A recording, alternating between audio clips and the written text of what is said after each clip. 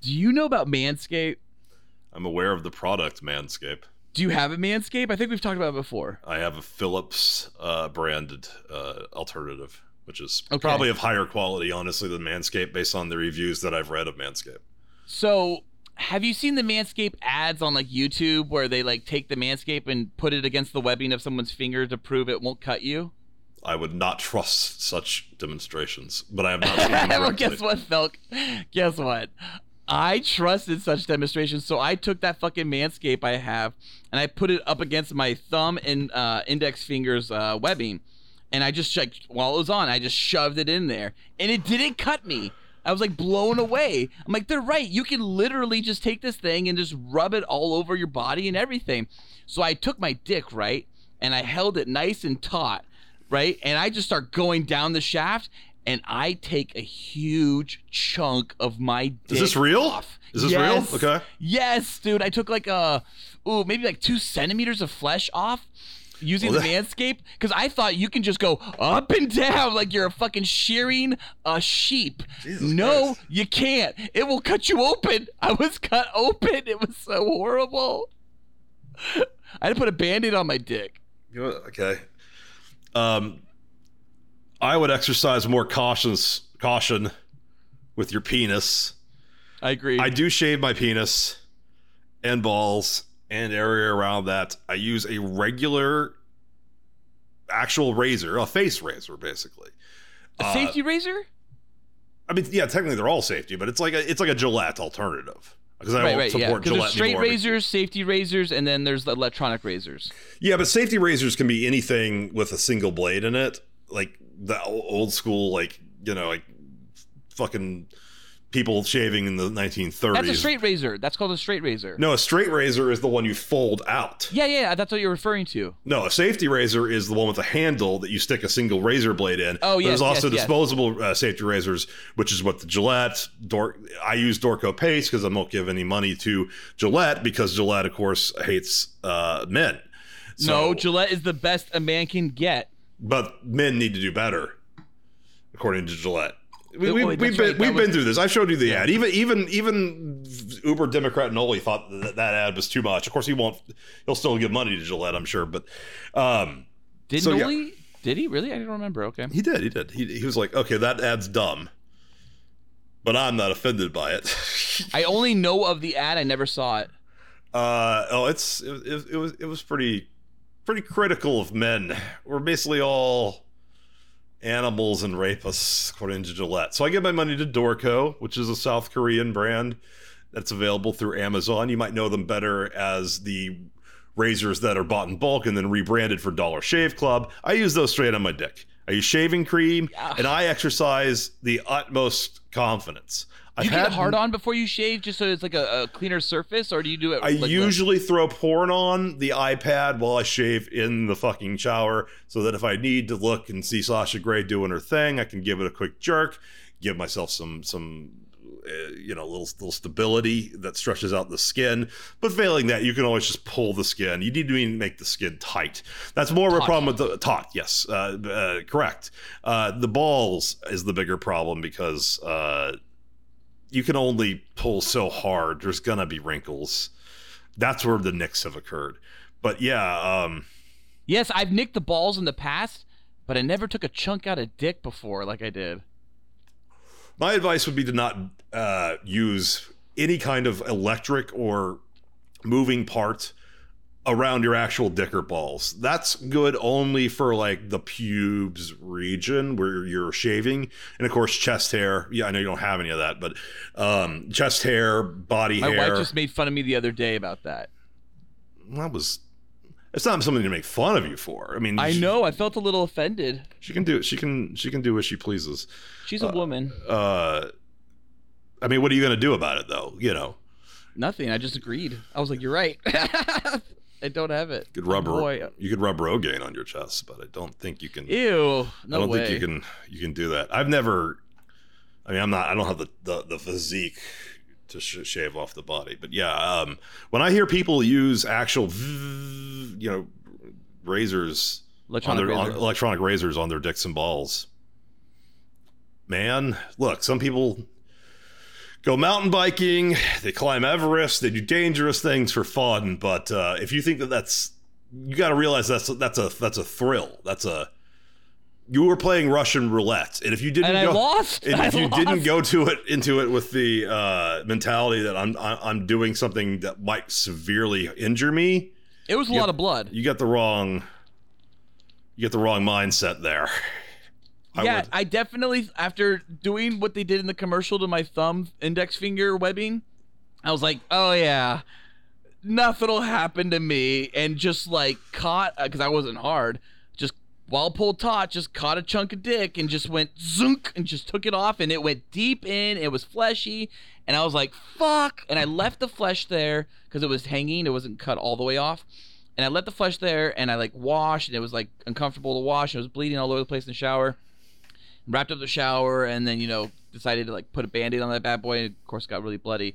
But like, I figured, you know, what they say is like, try to keep the flesh there. You can put a Band-Aid back on it. If you keep it moist enough, eventually the skin will hopefully, like, you know, heal faster. No, it's dead skin. The blood can clot and hold the skin onto it. No, but it just heals faster, right? Well, because it creates it's basically a natural scab. But you could also just use liquid skin, like. Oh yeah, I'm not putting that on my dick. I mean, the liquid skin isn't the thing you shouldn't put on your dick. The mechanical razor that removes skin from your dick is the thing you want to avoid your dick with. That's right. I mean, at this point, a couple episodes ago, or maybe the last episode, we talked shit about Raycon, which sponsors fucking virtually every podcast that I hear. I hear Manscaped a lot. They're one of the sponsors of the Daily Wire shows, and it's just like, well, now we finally have almost enough listens.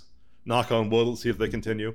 To be like, hey, Raycon, can you sponsor us? And they're like, yeah, sure. Oh, wait a minute, you said we're a joke product that nobody actually buys, and you don't think that we have good I mean, they might have really good earbuds. I don't know. I've never bought them.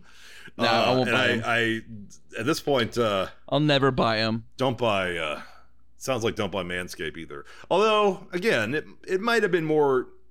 It's user error, I think. Well, but if you're saying the ad says, hey, you can put this right on your skin and it won't cut it, then it's false advertising. So we're accusing them of false advertising. Yeah, it may have been a little false advertising. I think that might be true. But I also think there might be a little user error in this. The fact that I thought I could just go to town on my dick like that without even I didn't even have the protection on, whatever, the guard. I mean, I was just like fucking right on to the dick, like fucking zero, whatever they call that number where there's nothing. It's just zzz. Ooh, it was not good. All right, that's a cold open. It did not hurt. I'll be honest, it did not hurt. It did not hurt. I don't know why it didn't hurt. I don't know either. My dick. Oh yeah, dude, remember? Oh, the edema. I lost all my nerve endings on my dick in college. Yeah, we've talked about my edema in the past, and wait, okay, you don't. That might be it. Dude, it's why in college I started having to go for like 2+ hours, and like why sensitivity is not an issue for me in bed. It's all about emotions and audible and visual, because like, you know, I can't fucking feel that much down there. The only time I can really feel like anything is like probably like blowjob, or if I'm like gripping the fuck out of my dick on masturbating. That's a lot of information in the first 10 minutes of an episode. It's kind of a sad ending to that. Yeah, that was a cold open. Oh, no, yeah, my edema destroyed my dick. You remember, I told you about my edema many times, dude. Okay. All right. Don't you know about my edema? Yes or no? I definitely remember about your edema. That was an early Ballard story. There's been a couple of I told you that back when we worked at Name Redacted. Yeah, but I mean, listeners, listen to our first 50 episodes or so. Somewhere in there. Somewhere in there is a story about Ballard's... edema. Dick edema. Yeah. Penile edema. But yeah, I'm sorry that happened to you, but it was like a doorknob. It was like it was like a doorknob. It was like literally you could turn my dick and it would open up my fucking world or something. Yeah, I don't know how to. The doctor called it weeping, the way the skin was leaking, like the skin was not the tip out of the dick. Well, that's unrelated. That's just that's dripping an incident off the skin, just orange. It was called weeping. I'm no expert on how to avoid edemas. What was the Keanu Reeves, Charlize Theron movie that they starred in San Francisco? That was not Devil's Advocate, because that was New York. What was the other ones? Like Simple something? No, what is it? Fuck. It's a movie where like Charlize is dying of cancer, I think. That might be a spoiler. Keanu Reeves. falls in love with her in San Francisco. Sweet November. Is that it? Is that it? If that's it, that's the movie I watched. I didn't know how it was related, so I was having trouble connecting the two. Because it was the only movie in the whole house I'd never seen. I don't know if it was Sweet November or not, but it was whatever Charlize Theron, Keanu Reeves film, in which it's not like the Lake House one or whatever. I don't even know if that is true. That's Sandra Bullock. What? The Lake House is Sandra Bullock. Oh, is that Sandra Bullock? Oh, that's a Speed. Sweet November is a 2001 American romantic drama film based in San Francisco, directed by Pat O'Connor and starring Keanu Reeves and Charlize Theron. The film is based on the book. She's dying of non-Hodgkin's lymphoma. Oh my gosh, she's got bad Hodgkin's. See, I was right. I'm impressed that I knew that. Yeah, I'm glad you pulled that up. I know I've never seen this movie. Sweet November, it was the only movie I had not seen in the house on DVD, so I threw it in because I was in such pain. It was the only. I tried to use the only movie I'd never seen to distract me, and it was horrible. It was not a good movie at all. I spent most of the time rolling on the floor, holding my dick, screaming, "Why God me?" Shave your dick with razors that don't move. Don't shave your dick. Or don't shave your dick. I mean, I do. But that's because my dick's being seen by people who've never seen my dick before. Well, that's hot. Yeah, I mean, I want to present nicely. If you're going to shave your dick, use a razor that, a safety razor, a modern safety razor. With all the lubricating strips and all that stuff. Don't trust moving parts with your dick. I think that's probably a good cold open. Live from Cool Boys Central. You can be the boss down there. I'm boss up here. Hold your dicks and rub your tits. You'll be ice cold. Here come the Cool Boys. Just a young boy. So cool. Cool? Cool. So cool. Oh, good for you. Oh, it's a good boy. Greetings, Cool Boy Nation, and welcome to a special Spoilercast installment of the Cool Boys podcast, and definitely not another version of a Throawaylien podcast installment about July AT. Also with a little extra X-Files Spoilercast edition. Instead, tonight we finally discuss the first film to star a female, Black Widow, Spoilercast, also version podcast edition. That was all the title of the episode. I'm a Black Widow. No, I'm a Black Window. Felk. And I'm a Black Widow Ballard. Black Widow's killed my family dog, so I've never forgiven them for that. What? Actually, really? No, that was a rattlesnake. Oh. Maybe I have nothing against Black Widows. Oh, just keep harboring resentment for something that didn't do anything. It's fine. They've done something to someone. Yeah, no, the spiders. Mm-hmm. Brown recluses are the ones you really got to worry about. Oh, yeah. Yeah, so cool. And Cool Boy Nation, if you want to reach out and touch a cool boy, email us at thecoolboyspodcast@gmail.com. Mm-hmm. We got that early in there because we've gotten emails. Or you can email us through Reddit. Some people have done that. You can direct message us on Reddit or respond to a post or whatever, but people have reached out to us and told us essentially that it'd be more helpful to put emails at the beginning of a podcast as well. So since everyone on YouTube does it, we're finally doing it too, and we've been doing it for last few episodes with Throwaylien. Yeah. Speaking of Throwaylien, the Cool Boys Podcast @gmail.com. I really wish we had Cool Boys, but we don't. We have the Cool Boys Podcast @gmail.com. It's very important. So update, Throwaylien update, July AT didn't happen. Oh my god! I think there's more important stuff though. So Reddit Throwaylien page, right? Our Throwaylien subreddit thread has now switched over. Le Muffin has now moved over to We Come in Peace, where he is the mod muffin, and that's where you'll find any kind of random updates about Throwaylien, or at least if you're interested in that community, where you can continue to find that community of people on Reddit is We Come in Peace. I'm sure everybody listening to this probably already knows that. You will find us there as well. We'll still be commenting in We Come in Peace, but we'll probably start something a little bit more Cool Boys related. But I think there's something more important here about July AT. Something I was surprised by. Reddit Throawaylien sub. Earns Felk's trust back in the end? ? Did it? No. Oh, didn't? The entire sub? No. Ryan No, Basher. I know, but we were joking about how it was negative last week, and you actually posted something in there, and people responded back. If you click on the link, you can see some of those posts. If that's what you mean, then yes, I'll give it a yes. Yes, people were strangely much nicer as of this episode. I think maybe it was because we addressed the negative comments in the early episodes, and it maybe motivated people who actually like the podcast to be like, hey, I like your podcast. I don't think... Wait. But we had positive comments before the negative comments, too, as well. But it was more like 2/3 negative, 1/3 positive, and now all of a sudden it went straight to almost 100%. No, 100% positive, at least on this thread. Everybody's just like, hey, I like this. Yeah, someone, they've deleted their... a comment, I guess. Yeah. I don't know if they deleted their account, but they had a question. I'll read it right here. If you look at the thread, the very first one was something like, "Did he say Cool Boys Podcast at shemail.com?" Yes. And Felk, you responded back through our Cool Boys Podcast account. What'd you say? I said correct. Shemail, baby. So cool. Well, Underdone Toe Spot, which I think we've spoken to them in other threads. They said something really nice. They said, "I'm sorry people have been negative towards your podcast because I absolutely love it." It's all caps. "When the aliens come, I hope they give you two a quick and painless death." Yeah, that was nice. What'd you say to that, Felk? I said thanks. Hey, thanks a bunch. Back at you. The Underdone Toast is also the person who defended us from Undercover Enigma. Yes. When that person said no more politics, that they're awful, and he's like, yeah, this is their jokes, or he or she is like, that's just their humor. Right. Get over it.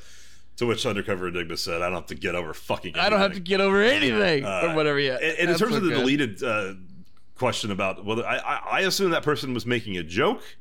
If they were actually confused, I wondered maybe if I should simply say, no, it's gmail.com. I think they were making a joke. They were making the vibe. They were making a 21st century homoerotic joke. Oh no! That's completely inappropriate. I was like, this person gets our sense of humor. I love homoerotic jokes. I love them all. I love heteroerotic jokes as well. Both good. Gullible Plankton 65 says, "Great podcast." Aw, Felk, you wrote. Thanks. That's nice of you. And I didn't reply to the next two because I was just no, you didn't. You gave up, I guess. Jimbo. You could have. No, I'm not responding. Jimbo, he's a creator. He says, "Gonna check it out later, thumbs up." And then, I don't know what the creator... thanks. Do you know what the creator tag means? Because I don't. No, I have no clue. Okay. It might mean creator of this thread. Or this, the r/Throwaylien. Because it had like 5 people. I don't know. I have no clue. No idea what it means. Maybe is it clickable? I don't know. Perhaps he created Reddit. I don't. Maybe Jimbo created Reddit. That's amazing. Or maybe they created life on Earth. Yeah, no thanks. 12367 said, "Been enjoying your show." That's very nice of you. Thank you. Yeah, no thanks. So that was wonderful. We had a bunch of responses there. In fact, though, even more interesting was Ryan Brasher reached out to us. He DM'd Felk. Now, if I recall, we DM'd the Cool Boys. There have been Felk fan something like that. Like it was a Felk fan something number email we got a long time ago. It was all focused on Felk. We've had a bunch of people in emails usually write about Felk. Again, Ryan Brasher only wants to communicate to you, Felk. Felk, this is your show. This is your podcast. Even though you hate it. I'm just kidding. Don't care about and I want to back you up, Felk, right now and say, Ryan Brasher, your earlier comments were not helpful, but it seems though you've come around. Felk, what did Ryan Brasher DM you? I don't know. Nobody's ever said they hate you, but nobody's said they love you either. No one said they love me, but a lot have said they hate me. I don't know. I guess you've never been with a woman in bed and like she's like, I love you when you do this thing to me. Like you've never had that? No, I mean like commenters on the internet, not. I've never had a commenter tell. Yes, you've had commenters love you. That Felk fan person wanted to fuck you or have you put babies in them or something. Yeah, I kind of. Well, I just assumed that was Aaron, so I thought that was mostly Aaron. Who knows? All Aaron these things. Reddit people could be Aaron. What? everyone we've been talking to on Reddit is Aaron, for all we know. So Aaron's MO, like he you could tell when something's written by him, and none of the Redditor people seem Aaron-ish. So I don't think so. Allegedly, by the way. Allegedly, you assume all these things because you have no fucking actual. He's not going to. Well, we don't need to say allegedly. He's not going to sue allegedly. us. He's not going to. Allegedly, Aaron wants to sue the Cool Boys podcast. Jesus, he might win. Probably has a good lawyer. He's got great lawyers, I'm sure of it. Hey, so wait, do you want to read Ryan Brasher's DM? Yeah, of course. Or do you want to like keep it private between? No, the you two can read of you? it. You can read it. You've read the other. No, ones. I'm not reading this shit. It's for you. You read the other ones. Read this one. No, I feel like you should read. I shouldn't. I want you to because I don't like. I shouldn't be reading when it's dressed at me because I can't be listening. I like you when you dress things at you and you read about them. All right, Ryan Brasher. He didn't DM Felk. He DM'd the Cool Boys podcast Reddit posting thread. His very first word is Felk.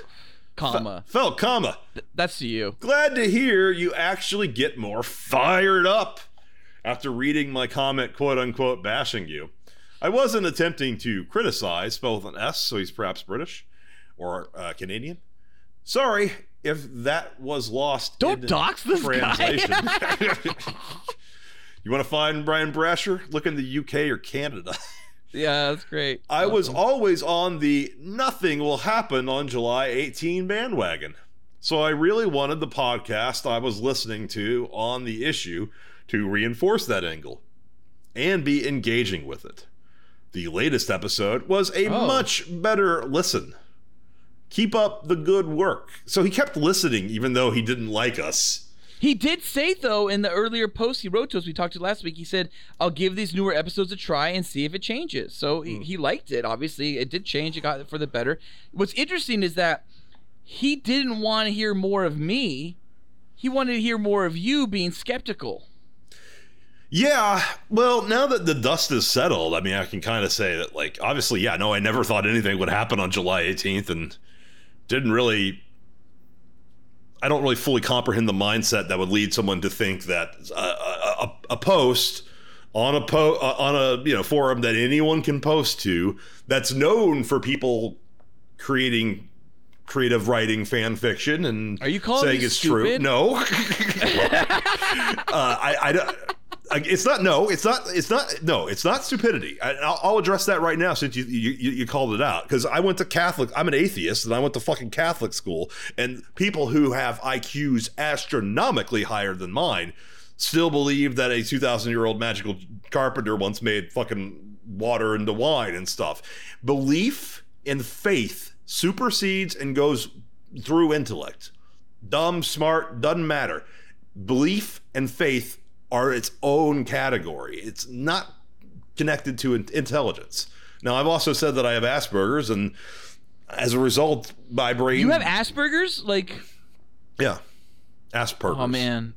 I wish you could share some with me. No, you don't. You don't want it. Why, because you've been sitting on them? No, Asperger's. Now called the autism spectrum. Asperger's. Don't make fun of my disability. So I do. I know. South Park made it like 7 years ago. Did they really? I forgot about that. Yeah, Cartman like made Asperger's. He farted on burgers and fucking sold them to people. Oh yeah, that's right. That's why I'm just remembering that. Okay. Yeah, stealing from Matt and Trey. But my point is not that stealing. I'm just referencing, baby. Yeah, okay.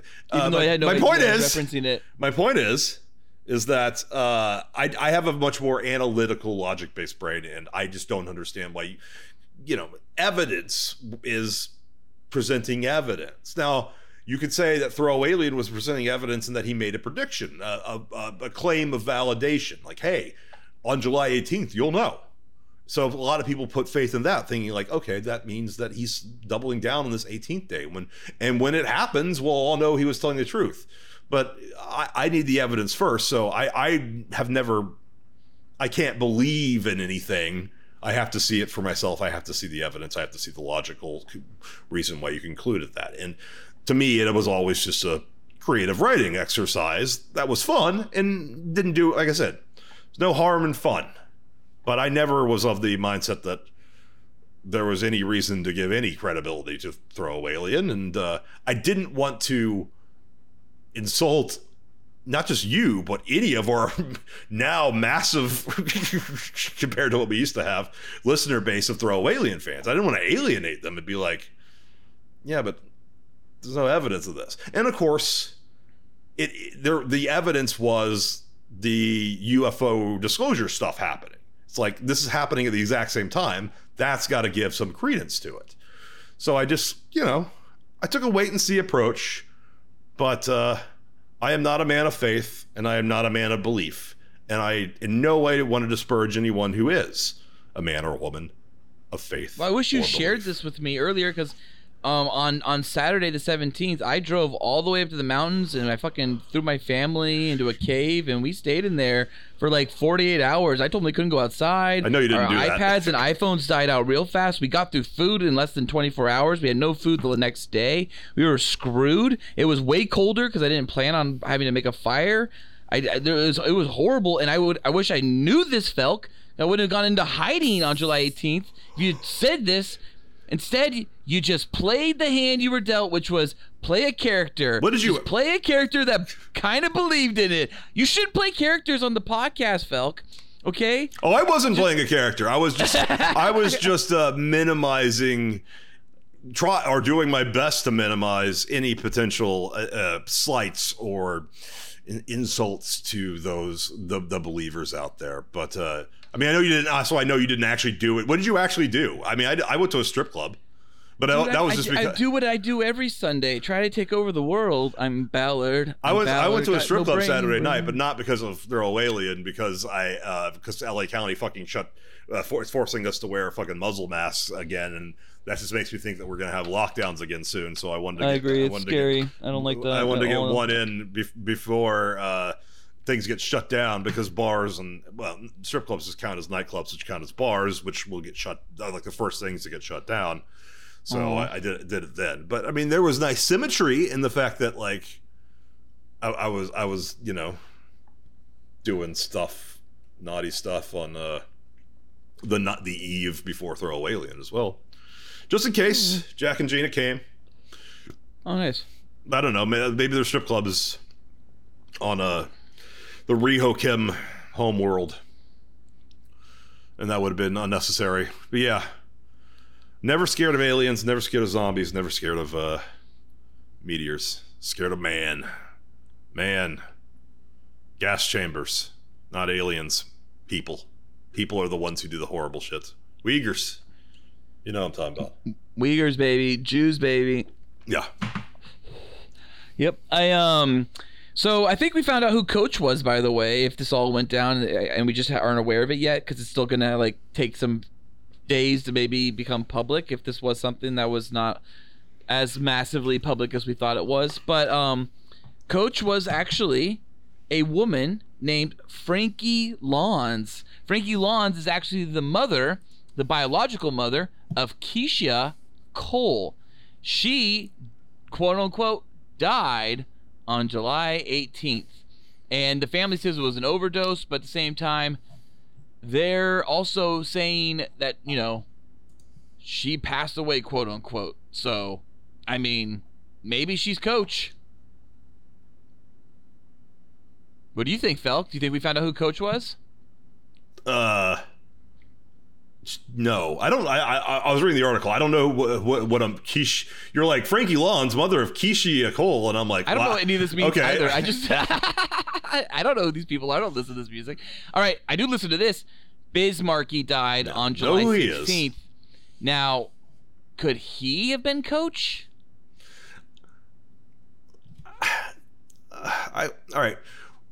In your opinion, your thought process, what is the explanation, or is it just purely coincidence that it feels like about 80% of the possible coaches are black? What about the description of Coach? I mean, I know that he's on the list because he died. It's diversity in narrative and storytelling. It's great. I guess. I mean, the last two just happened to die, and that's why you brought them up. Dr. Dre was an actual Redditor. I said Michael B. Jordan. That was my guess. Oh, yeah, there's another, yeah. No, someone else said Michael B. Jordan. That wasn't just you. That was just me, at least on the podcast. I'm the only person that I think that said it on the podcast. There may have been other people on Reddit that said it. It was when we. I'm the only other person on this podcast. I didn't say it, so. I know, that's what I'm saying. You said Chris Pratt, and I said that same episode. I said literally, you know who I thought it was? I thought it was Michael B. Jordan, and that's just because I thought it was Michael B. Jordan. That's just the person that came in my head. Well, he did just come up. He became famous kind of the same time, although it was more gradual, which I think I mentioned in the episode. Apparently, he's his cameo, and are you gonna watch Space Jam Legacy? No, I mean, I guess I my kids already watched it, but I mean, I'll probably watch it. It's just I'm not really that turned on by what I saw in the trailers for it. Well, if your kids are watching it, it's the mild spoiler, but they've already seen it. It's done. Yeah, mild spoilers that there's a part where they're like, "We got Michael Jordan to help us," and it's Michael B. Jordan. And I'm like, that's cool. Oh, that's funny. That's a good reference, and I'm sure Michael B. Jordan got paid $1,000 or whatever for that. A lot more than $1,000, probably. For the 5 minutes he was on camera, so just for him to show up that day alone, regardless of his time, and not talking about his back end. He probably got some little tiny back end too. Yeah, I guess he could come back. Not as big as LeBron. Oh wait, he can't come back in the MCU. Huge. He's done with the MCU. He's dead. I don't mean MCU. I mean literally from Space Jam. He probably got some little bonus there. Yeah, no, you probably get 10 grand, 50 grand. Who knows how much people fucking make for cameos, for but comedy LeBron cameos. has got a huge back end on Space Jam: A New Legacy. I guarantee you his back end is somewhere like fucking Robert Downey Jr.'s and on the Avenger. Like, he's going to make millions on this if it did well. I don't know how it did. I'm not paying attention to it. It made $30 million box office over the weekend, which is not no, it's incredibly good considering it goes on HBO Max. Oh yeah, what did Black Widow though opened up on Disney Plus under premium access, and it opened up in theaters at 100+ million, right? I think it was 80 for the opening weekend, but I mean, I can look it up to get the actual numbers, but it was very high. We usually don't talk numbers, box office numbers, because for the audience, because that shit changes so much by the time an episode releases or by the time you listen to this a month down the road. But it's also kind of just meaningless. It's just important right now because there's not much box office. So it's like it's weird to look at a box office that's like 30 million is great. Well, it's both interesting and meaningless, because as long as we don't have the actual viewer count numbers from HBO Max or because Netflix, or Disney Plus. Disney Plus, they don't announce this stuff. All right. The only information you really get is whether or not they will greenlight further seasons or sequels. I mean, right, or if it's canceled right away. Yeah, Netflix is requesting a lot more Army of the Dead, so obviously that did really well. They said it did well, I think, too. I think they said, yeah, they were. I don't think they actually gave numbers or any data. They might have given numbers. Well. Occasionally, they actually will release numbers just to be like, "Look how good this movie that's terrible did." Because they released the Bird Box numbers just to be like, "Look how good Bird Box did." And Bird Box isn't very. You didn't see Bird Box, did you? No, I have not seen it. I wouldn't bother with it. Cool. All right. Well, we can move on. There's no more about Throawaylien. It didn't happen, as far as we know. You want to talk about that waveform? What's the waveform? You sent me a waveform, and all of Reddit was like, "Look at this waveform. It gets wavier." Yeah, but like it happened a bunch of times that day, and they just said it's something about, they call it it's comets. No, I can't remember what they fucking call it. It's some kind of like ionic reaction or something in the fucking sky. I don't know what the fuck it is. Whatever. I mean, if okay, so yeah, there was a waveform and they were paying attention to all the meteors coming in, right? And so that's the only thing that happened that was like Reddit was like, "Look, waveform." Yeah, is this what Throwaylien was talking about? But if that happened, right? Like there was if like we're like, oh, we're only seeing specks, and boom, there's, oh my god, this giant object entered Earth's atmosphere, and then a fucking alien ship showed up. I think that would be cool. But other than that, I'm just like, yeah, it was whatever they called it. They had some kind of random name for those events that they don't know what they are up in the atmosphere. That just seemed like, radio waves or some shit or some kind of frequencies bouncing off of each other. Yeah, I was expecting, just because I was periodically checking on the Reddit thread, and also we were talking, we were tweeting together. I mean, like you were definitely checking on the thread all day long. I didn't post anything though. No, we didn't. We already posted. We on didn't Friday. tweet anything. Did you tweet something? Nope, there's no reason to tweet. We just posted. You posted the article you on mean Friday. texting me? Yeah, we were texting each other. Yeah, we were just talking to each other. Yeah, but we didn't tweet or post anything. I just observed, and I was waiting for the thing to happen. The small thing where like there's a light over New Zealand. It's always over New Zealand. Oh, there was a bunch of those. Right? Where everybody's like, "Look, it happened. It really happened. It was July 18th was true." But no, Reddit kind of, for the most part, went with like, all right, womp womp, nothing happened. They it's funny on the UFO threads and the other threads like that, alien thread, not the UAP thread, but the alien thread and UFO thread. They have a fierce rivalry, is what I've. But they gathered. were picking up on the July 18 shit as well, and they were talking about Throawaylien, but they were talking about Throawaylien as some poster, right? Like it was never like Throawaylien or TAA. Yeah. It was like some poster on a random abductee thread said, like that's how they kind of referenced it. And they're like, something's supposed to happen on July 18. People posted a lot of UFO videos on. Some of them are on the Throawaylien thread, some were on UFO, some were on aliens. These Reddit threads, but all of them felt like everyone was reaching. Like just reaching as far as they could, be like, look, something's happening. Like there were people, like one guy I remember talking about, this wasn't even Desperate, it was not even a video or a photo. He just literally said, and I'm assuming it's a he, so I apologize, but he literally just everyone said, on the internet's a he. It's safe to assume. Yeah. There's women don't know how to use the internet. He literally says, something along the lines of like, I went outside and I looked at the moon and it looks like it was changing colors. Does anyone else see this? And I'm just like, oh my God, people just really badly want to believe something is going to happen that day. And I was incredibly busy. And the reality for me in the end was I thought it would be fun. I thought it was fun. It would be wild if something did change. Mostly not that I didn't believe it. I'm just saying I didn't want anything to happen because not too much longer after July 18th, I was going to experience an incredibly awesome thing in my life that I had never experienced, that I've been waiting my whole life to have, kind of thing. And I was just kept thinking to myself, yeah, I was going to lose my virginity finally.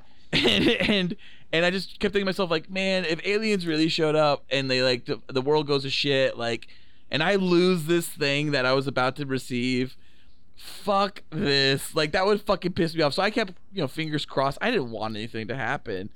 I definitely had fun with it for sure. Absolutely. That was great. I'm okay to move on. To be honest, though. I played GTA all day. And I was nervously checking Twitter throughout the day, not because I thought aliens would come, because hey, by Throwaylien accounts, it's not necessarily a bad thing even if they do come, because he was very clear. I don't think they want to hurt us, or I don't think they want to invade us or breed with us, or any of that bad stuff. So they think of us more like dogs or apes or something. So I was like, I wasn't there. I was very, very nervous and frightened that I was going to see California or the CDC flip flop and be like, you got to lock down fucking Best Buys and schools and bars and restaurants again. The Delta variant's out there. I'm scared of Delta variant hysteria. Are you scared? Truly, scared of the hysteria. Yeah. Again, people are always the scariest thing. Sharks, I'm not scared of sharks. I'm scared. My understanding. I'm more scared that someone will kill me to protect a shark than I am scared of sharks. And I would never harm a shark, but people are irrational. Wait, you're saying that you're like scuba diving out there, and like a shark's about to like hurt you? Yeah, to see a shark swim in the ocean, I'm like, oh, that shark's great. That person shoots me. It's like I was aiming for the shark, Oh, nice. Shark Week just ended. That was fun. I remember Brody just pulls his gun and randomly starts shooting at the shark over that bridge. He does. He draws his. He could easily have tripped and shot someone in the head. No, he's not on the bridge. He's on the boat. No, he shoots and he gets shots off. When it's in the lagoon and it attacks his son. Like right he before jumps off the bridge. No, he jumps off the bridge. He's running on the bridge. He jumps off of it. Maybe it's in Jaws 2. He shoots. Maybe at a shark. Jaws 2. Yeah. I haven't seen Jaws 2 in forever.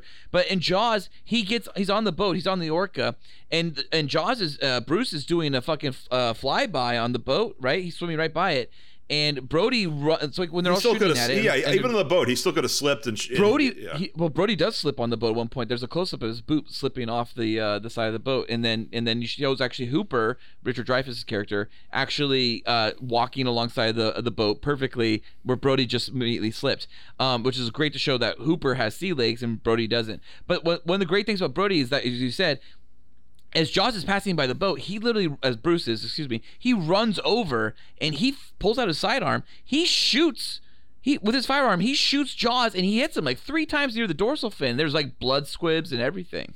This ambiguity, I think, since you use both interchangeably, I think when you're talking about within the narrative of the movie, you should call the shark would be called Jaws. But no, the shark's Bruce in the movie. But in making of stuff, in terms of production of Jaws, the shark would be called Bruce. But only Spielberg really knows the true answer to this. What does he call the shark from Bruce? Jaws? He probably calls it Bruce because he's always thinking making of, because he was there. Yep. You can't get invested in the narrative. The shark's named Bruce. My point is that, look, accidents happen. And in terms of even sharks or snakes or earthquakes or meteors, I'm always more scared of what people will do than what the actual natural element will do. And that includes viruses. Not that this virus was fucking natural. We know that. It's molecularly impossible that the virus that you're talking about was you saw that, right? The molecularly impossible thing? No. We're going to take a tangent here. Oh, no. Rand Paul was questioning Fauci in Congress. Oh, yes. Sorry. Yeah. I did see all that. It was hilarious. It was great to watch. Yeah, and it was great to watch Fox News' coverage on it and then CNN's coverage on it. On YouTube, I saw Fox News' coverage and CNN's coverage, and CNN's coverage was a little less edited than Fox's, because Fox was trying to cut around it. To not show Rand Paul get yelled at by Fauci too much. But CNN was just like loving it. They're like, "Ooh, Fauci got heated." I've seen all the Fauci yells at Rand Paul stuff, or at least a lot of it. And it's like, his whole thing is, you're causing problems by asking questions. You shouldn't ask questions. Some of your questions are wrong and inaccurate. It's like, well, questions can't be wrong. And yes, you should be being questioned because you've said wrong things. But the exchange that blew up was basically Rand Paul being like, you've said that the Wuhan lab of virology wasn't doing fucking gain of function research. Here's proof in your fucking emails that you knew that they were doing gain of function research. And Fauci's response is, Fauci blew up. Fauci blew up. His response was basically, to summarize, was like, no, gain of functions when you take a virus that already infects human beings and make it more transmissible or potent or powerful. What they were doing was taking viruses that transmit to animals and giving them the ability to transfer to humans through genetic modification. And it's like, is that the distinction you think it is? Because that's not, that's just as bad. And that was basically Rand Paul's response. Is just like, that's still fucking the same. That's that they're doing something bad. That's in violation of the order. And then Fauci's response was that it's molecularly impossible that virus in that specific evidence was the Wuhan, the coronavirus, the COVID-19. To which Rand Paul replied, "Yeah, that wasn't my fucking point. The point was that they're doing the thing that you said they weren't doing, and you knew about it and continued to fund them." So, Black Widow. Black Widow. All right, you good? Do you have anything to add to the Fauci discourse? What I guess the only thing I can really add is that when I was watching it, it was very heated, right? And I was listening to both sides very closely because listening to both sides, I'm not trying to have any kind of bias as much as I can that I don't already have, right? There's already implicit bias in life. So anyway, watching that moment, and I thought to myself, Fauci was like shaking. He was so angry, and he's like pointing, like old man pointing, like Harrison Ford does, right? And he's like shakingly pissed off. And the way I read that was, he feels like a person to me who gave money to China to help fund somebody, a fucking lab potentially that worked on viruses in Wuhan. Yeah, which is true. Well, he didn't give. He authorized taxpayers going to it. And and when you find that out that like you gave money to somebody and then they're like fucking up and they're doing the wrong thing and they fucked up and they're horrible with their protocols and shit might be leaking because of it, and they're like, oh god damn it, I'm tied to them through finances now. Fuck. Like I don't think Fauci and Bill Gates got together and were like, let's plan this fucking pandemic.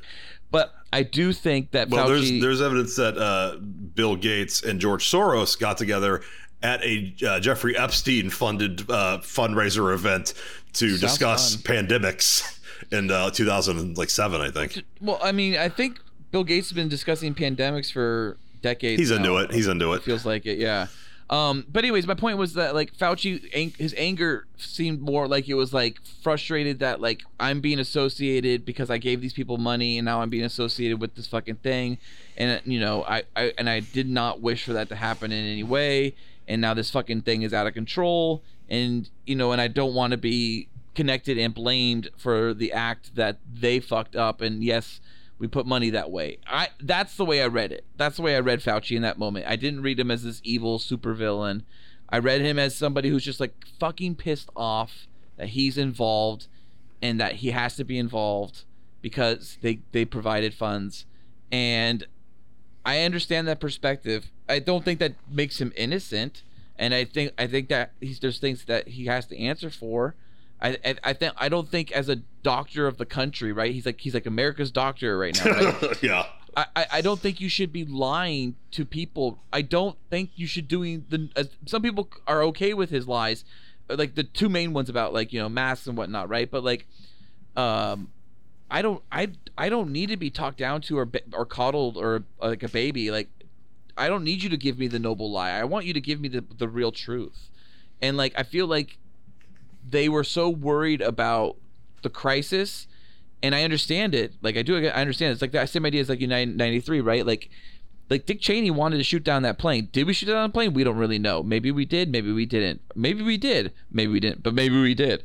But Dick Cheney did say he wanted to shoot the plane down. Like that's true. And as far as my understanding is, that is true. Like Dick Cheney did say that. So my point is that I was okay with United 93 getting shot out of the sky, and I've flown on lots of flights, international and domestic, where I thought if terrorism took over this flight right now and the United States had to blow this plane out of the sky to protect us, like the rest of the nation, I understand that, and it scares the fuck out of me that.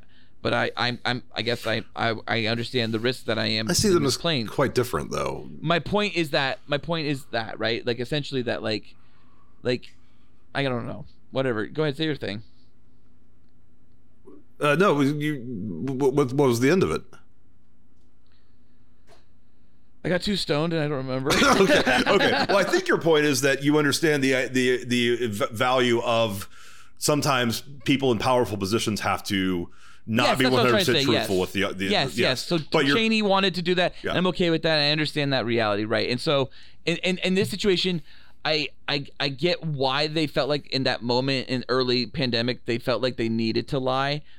And I don't have a problem with the lie, but I don't want that. No matter what. I mean, I do.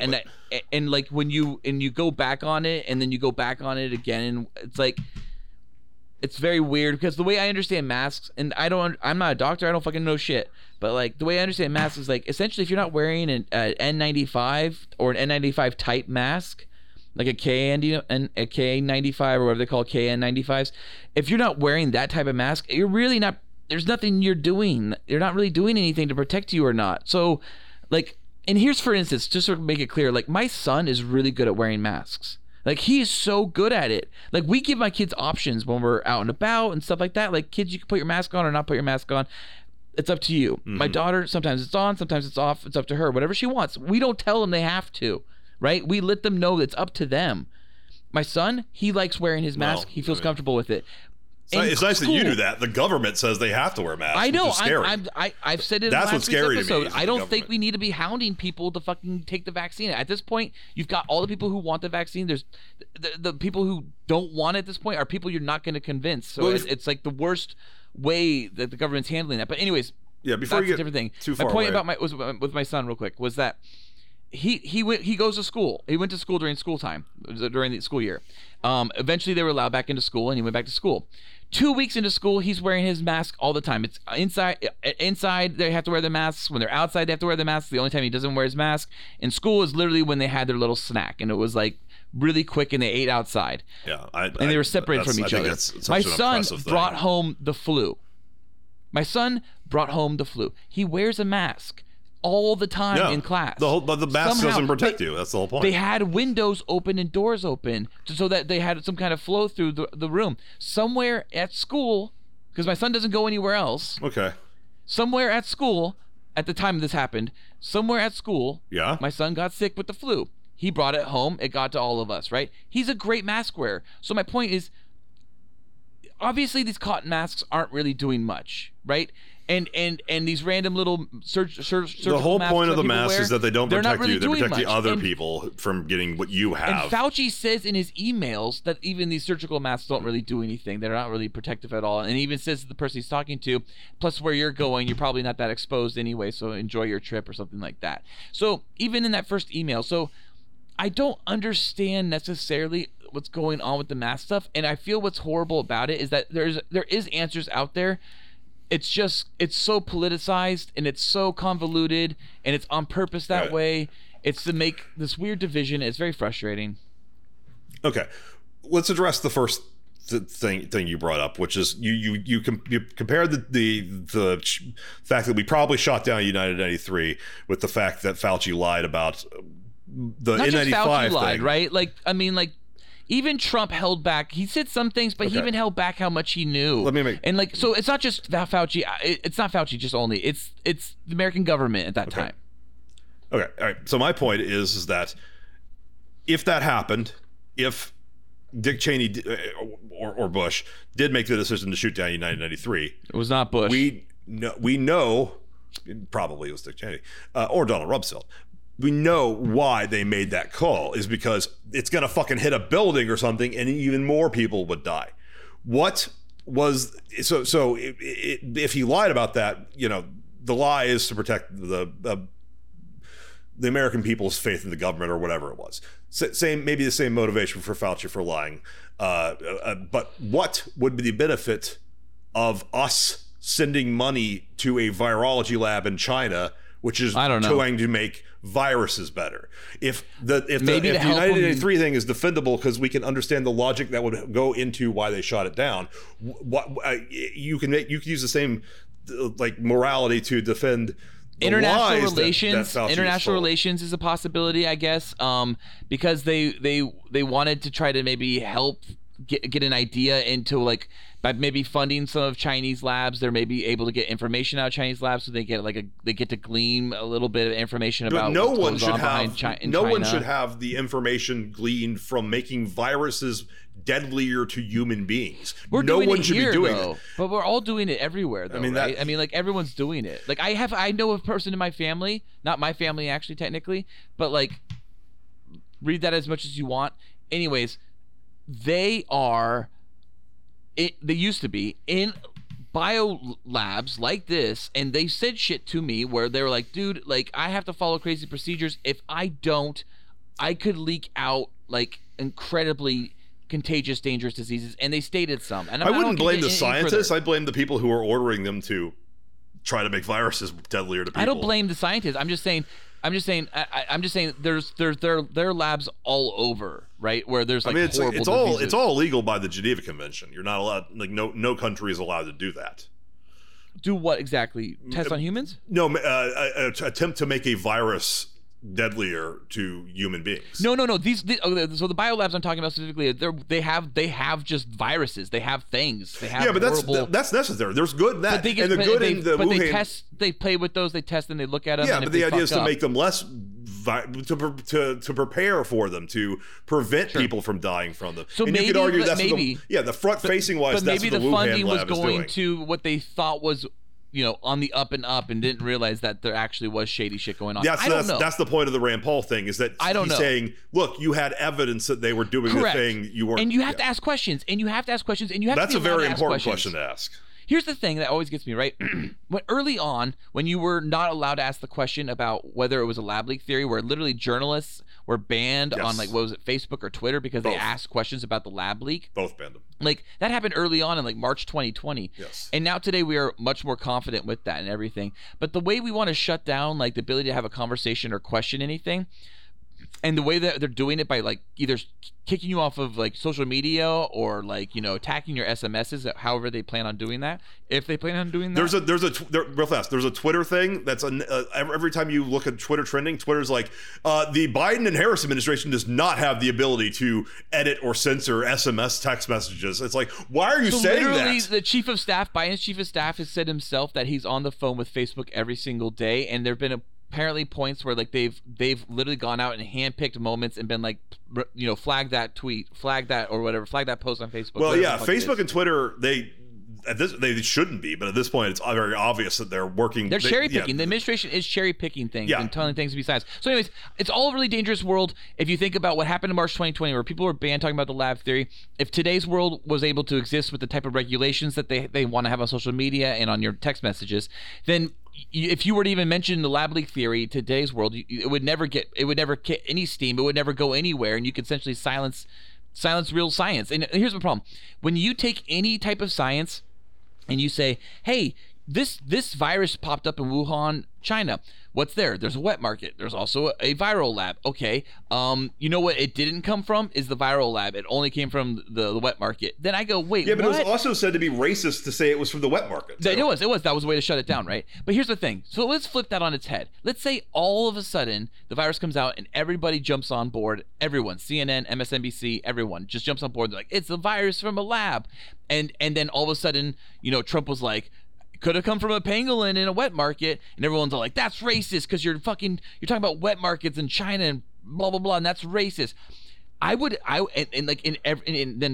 some lab or some journalists in March of 2020 were like, hey, we actually, you know, have these like theories that it probably did come from a pangolin. Everyone's like, shut up, cancel them, cut their posts off of Facebook. They can't say that. No, it's only a lab theory. It's a lab leak theory. We're only going with that. This is all March 2020. I remember. I myself, right? I would literally be like, hey, why can't I question the pangolin theory? That's weird. I believe the pangolin theory and thought, okay, we need to get mad at China for eating fucking pangolins, and we should shut down these wet markets. I totally agree. We talked about it when the early in our Contagion Spoilercast, I think, or whatever, or maybe it was a watch. I can't remember which. But like we talked about that, right? About like I believed the lie that I was fed to believe, but also Correct. Called racist for believing in it. For believing it, right? No, but here's the thing, right? So like when you have two options for where this virus could have come from, it's very clear: wet market or potential viral lab. And someone says it's not one of them, no matter what you say. Yeah. To me, that's not being open to science. That's not being open to the facts and letting the evidence tell the truth. It's saying immediately, don't look at this one, no matter what. Whichever one they would have picked, I myself would immediately been like, something's up. Something's up. Why are you telling me not to look at this one? There hasn't been a lot of science in the age of COVID. The people who made the vaccines, yeah, they did science, but outside What's of that, crazy is and like the people who made the coronavirus, they were doing some pretty advanced science as well. But but here's the thing: in the United States, they constantly ignore this like study that like about like what was from Australia. It was about like the immunity that is likely that you have if you got COVID. You have immunity from COVID. Now, does that mean you have immunity from Delta? I don't know if they've done that far testing in Australia. But the reality was, at the time, there was no real Delta variant when this study came out. I don't believe that they were doing in Australia, where they were like, oh my God, looks like you might have really like long-term immunity from COVID. And then you hear, if you think about it, you go back to Trump, and Trump was all like, I might be immune forever. And maybe American doctors knew about this immunity. And that's why they told Trump, and Trump went and said it out loud, and everyone was like, shut the fuck up, Trump. Why are you saying that shit out loud? We're not supposed to let the public know that. He said, if you get sick, I'm immune, I don't know. Right, because maybe the doctors next were like, line was, I don't know. Because that's what the doctor said to him. Yeah. You might be immune now. We don't know exactly. Yeah. And then Australia comes out months later and says that there is this like immunity, right? Like that you might have long-term immunity from COVID, but they're still studying it, right? But in the United States, that conversation isn't being had. It's just vaccinate. Why are we not even talking about the immunity? And then Rand Paul talks about it and he gets shut down for it. And it's like, I understand that everyone is frustrated because they think Rand Paul's trying to connect the American government into also being, doing the wrong thing and causing the problem that created this, and it all happened under the Trump administration or whatever the fuck, and that's whatever. But like, it just feels like it's like what's scarier is like when anybody asks a question and they're immediately like shut down, or they're not allowed to ask that question. That to me is just so much scarier. Like, that's scary to me. And then you have all the the idiots in the world. You should be scared. I don't know what to tell you. If you want me to say don't be frightened, I would say be far more terrified and pessimistic than you act like you are. I would say I'm accredited. Oh, dude. Act like you might be in a camp in 5 years, because that's how I fucking think about the world right now. Dude, we are not far off 1984 right now, buddy. I'm pretty blown away actually how far. I do worry a little bit about what we consider to be freedoms now. You should worry in some ways. I mean, because you have kids, you should worry more than I am. I get to die in 1 to 40 years. Yeah, and then I don't have to worry about the world at all anymore. But I mean, it's not just kids; it's grandkids, great grandkids, great great grandkids. This lineage of caring about the world long after you're dead. I don't have it in me, man. I don't. I have no after. I can't say like, I know this sounds like an overstatement, but I have no faith in humanity anymore. I always spent my life wondering how it went from this is my neighbor to my neighbor is hiding Jews in their attic to calling secret police phone numbers. And as soon as I had somebody at Ralph's being like murderer because I wasn't wearing a mask, I had it like under my nose or whatever at me. I mean, it didn't happen. Someone said that to you? You said put your nose up, you're murder. Put your mask over your nose, please. You can murder people doing that. And I'm like, yeah, someone at Ralph's. And I'm just like, I have no faith in humanity anymore. The people took to authoritarianism and tattling on their neighbors and calling the police, saying their neighbors were having an anti-COVID party. In LA, New York, Michigan, the most lockdown places. I can't speak for any of those places because I don't live there. But in Northern California, it's not that. Well, and I'm from Texas. In the part of Northern California I live in, it's not that, I should say. The entire state of Texas probably didn't do that either, and that's where I'm from. So right, but like, just so you know, like from my understanding, just so you can hear like what an outsider of LA hears, what I've noticed is that like when people refer to California, they only refer to LA, and like so like at first they're like that's not fair. You're right. It's LA and San Francisco. But they're like, there's a mask mandate in LA. That's just LA though. And it's like, actually, that's not just in LA. That's actually here in Northern California now too. Like we have the mask mandate now as well because it's a whole California thing. Because it's like the mob. Like the federal government goes to to the governors that'll listen and goes, hey, maybe you do this. But you do have the mask mandate. You don't want me to actually break something, and then the governors are like, okay, and we'll pay you our insurance, and then the governors go, and then they go to all the counties and are like, hey, why don't you do this? You don't want me to actually break something, right? And then no, we don't.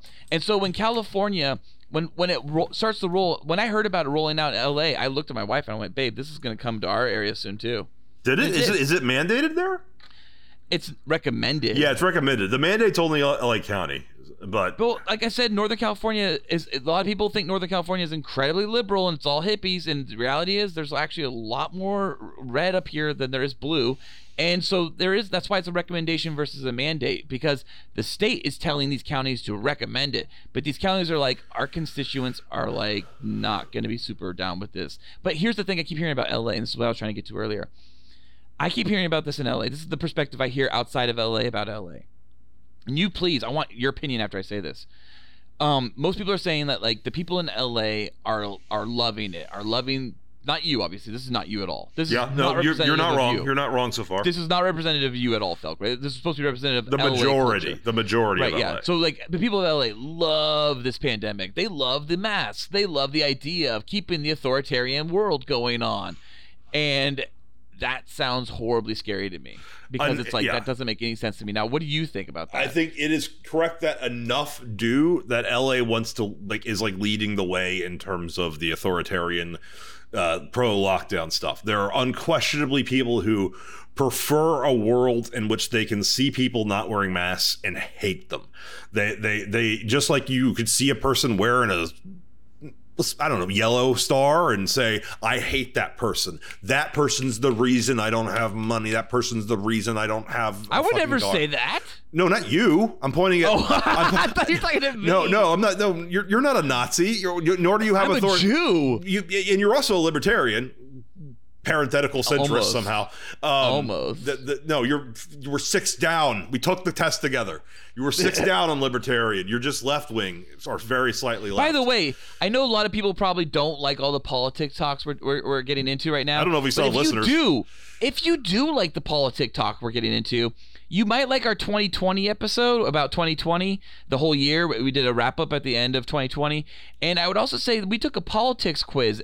I don't remember which episode that is or what it's called, folks. What was it called? That was the what is it?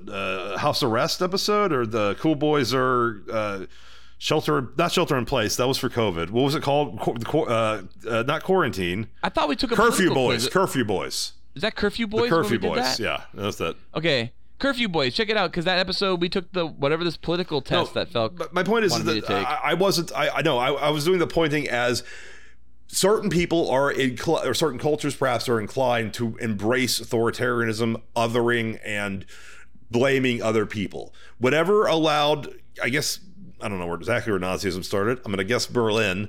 Whatever mindset where people were desperate to blame a people for everything that had been going wrong, and somebody gave them Jews, and they all took to it.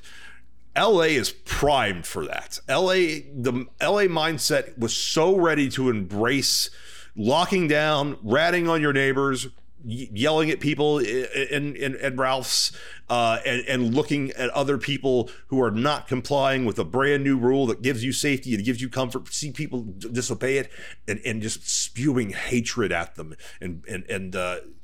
LA seems to be the number one place in America primed for that kind of takeover or change. Wow. And I live here. So yeah, like I said, and I'm scared. Here, it's not that, right? It's not that. I've never been yelled at for not wearing my mask. I've gone into like the Canvas Club up here, and they wear masks inside, and I was like, hey, am I supposed to wear a mask? And they're like, are you vaccinated? And I'm like, yeah, I'm vaccinated. Like, you don't have to wear a mask then. And I'd go inside, and everyone's masked up. All the servers, right? The people that work there, they're all masked up. And I'm just thinking to myself, like, man, I feel uncomfortable not being masked up right now. It's very much the psychological effect, right, of like not being the masked one in the room. But nobody, like, and other people will come in to buy weed, and they're masked. Some are masked and some aren't masked, and nobody calls out anyone says they're killing them. You know what I mean? Or killing someone else. Like, that doesn't exist. Like, they're like, everyone's just like, okay, that's you. That's who you are. You want to wear your mask? You don't want to wear your mask? Whatever, it doesn't matter. No one's upset. A laissez-faire libertarian attitude is something that is completely missing in LA. It scares me. But I mean, again, I have my escape. I think you should move. I've been saying it on air, off air for a while now. I think I don't like you in LA. I don't like being in LA either. But nobody else wants me to move. I want you to move. You're the only person advising me to move. Why don't you come move up to my place? You can sleep in my bed with me. I'll spoon you every night. You gotta be my spoon pillow. I mean, I gotta be honest. If I'm escaping, we'll wait. Let's wait until after September 15th or whenever the election is. Ultimately, if I'm escaping, I'm not staying within Emperor Newsom's grip. You know, if the rule of emperors or whatever position Darth Vader actually held, I'm not really sure what it was. He was a Darth Lord. He was a Lord, I guess. He was a Lord. Yeah, he was a Lord, whatever a Lord is in Star Wars. The idea is that he owns all. Not Mustafar. Was it Mustafar? What the fuck's the name of the planet? Is it Mustafar? Yeah, no, Mustafar's the lava planet. That's his. Right. Yeah, he owns that. That's his planet. Yeah, that became his planet after Revenge of the Sith, and he got a castle there. Yeah, and we see that castle for the. Why he would want that planet of all the planets? The one that burned his legs off. He wants that one. He gets that one. But my point is that the whole thing is that the more you tighten your grasp, the more star systems will slip through your fucking fingers. Yeah. The opposite seems to work with Gavin. The more he tightens, the more people love him, at least in LA. And I'll have to wait until after the election to see. And maybe San Fran and parts of the Bay Area. Probably San Francisco. Maybe as well. San Francisco and Bay Area, Monterey, I don't know. wherever. No, I mean Monterey and Carmel. Kind of conservative. Those are the type of people. When you think of Monterey and mostly Carmel, like those are the people when they talk about it, like on news, where like these are the people that voted Trump, but quietly never talked, never talk about it, stayed quiet about it. That's the people in Carmel. I would believe it, having been to Carmel just once. But if I'm gonna escape, I'm not escaping into staying in California. I'm escaping to a free state, because when the Civil War happens, Texas. Yeah, Texas. But who knows? Maybe Caitlyn Jenner will be our fucking governor soon. Yeah, I don't think that's gonna happen. Do you want to move on to Black Widow? Yeah, let's do it. Okay. All right. Here we are. However I do this. So cool. Copy time. So cool. So cool. This episode, we will be discussing the Marvel Cinematic Universe, something we haven't discussed in 10 episodes. And really? Yeah. 8 episodes of Throawaylien, but there was Midnight Run and Army of the Dead. And what was supposed to be the first entry to Phase 4, but is the first cinematic entry into Phase 4. So we will forgo our Cool Boy updates. We didn't do that. And shove ourselves right into ScarJo's back window. I get it. And share all the fabulous boners. Back door is what confused me. That's an asshole. Back window? Maybe that's the urethra? I don't know. And share all the fabulous boners she has given us. They got 3 holes back there, and one's too small to put your dick in. But people have tried, and it's grisly. Have you seen pornos with that? To try to fuck the pee hole? Yeah, that's that. I mean, it's Eastern European. Shit. Yeah, the Cool Boy. We both watched Black Widow. I saw it at a theater without a mask on, which is no longer allowed. Wait, are you doing the spoiler theme? Are you gonna do that? Yeah, I'll put it in there. It's time for spoilers. Ain't it cool? Yes, we both watched Black Widow. I watched it in a movie theater without a mask on, which I'm no longer allowed to do in the county of Los Angeles. And I believe you watched it how? On Disney Plus. Was it $30? Yeah, like $29.99. I wanted to see it in theaters. I am crazy busy right now. You said you would, I had no ability to do it. So I still plan on seeing it in theaters, but the reality is it worth now going to see it in theaters? The answer is no. Well, that's Felix's answer. We'll get into that a little bit more later, but let's get into something else different about Black Widow. Let's get into the MCU franchise, and let's rate all of Black Widow's roles in these different films that we had. We've done this for Thor, if I'm not mistaken, and Spider-Man, I think. I think we did it for Falcon and Winter Soldier, and we did it for WandaVision. We followed all of them. So we're going to follow just the character of Black Widow, and we're going to rate her out of 5. 5 out of 5 boys is the best, and 0 out of 5 boys means nothing. And we're going to go through just her appearances in the MCU. So starting first, Iron Man 2. I didn't really care for this Black Widow that much. I think it was great casting in the long run, but at the time I was skeptical. And when I saw Iron Man 2, I wasn't impressed much by the character of Black Widow. Not to say anything about Scarlett Johansson or how sexy she is. Just the character of Black Widow, I was not that impressed. So I'll give her 2.5 out of 5 boys.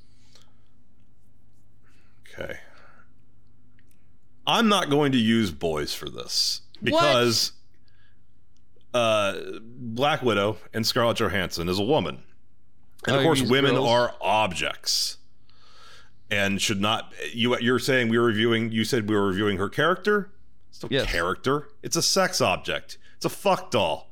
Women are just objects to be. I'm being somewhat. Yes, I am playing a character here because I'm not that fucking misogynistic. But are you sure? I mean, I don't know, honestly, at this point anymore. I don't know whether or not I'm being sarcastic anymore or honest. I'm going to use the typical 1 to 10 rating scale of the sexiness.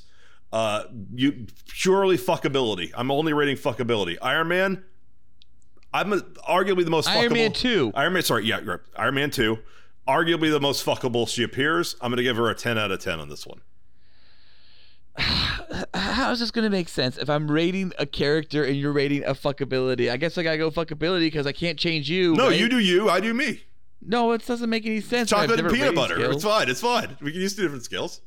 All right, I can rate her fuckability on the boy scale if that helps you. I'll give her a 5 out of 5 boys. So no. It wasn't the you give fuckable boys, so she has 5 out of 5 fuckable boys for you.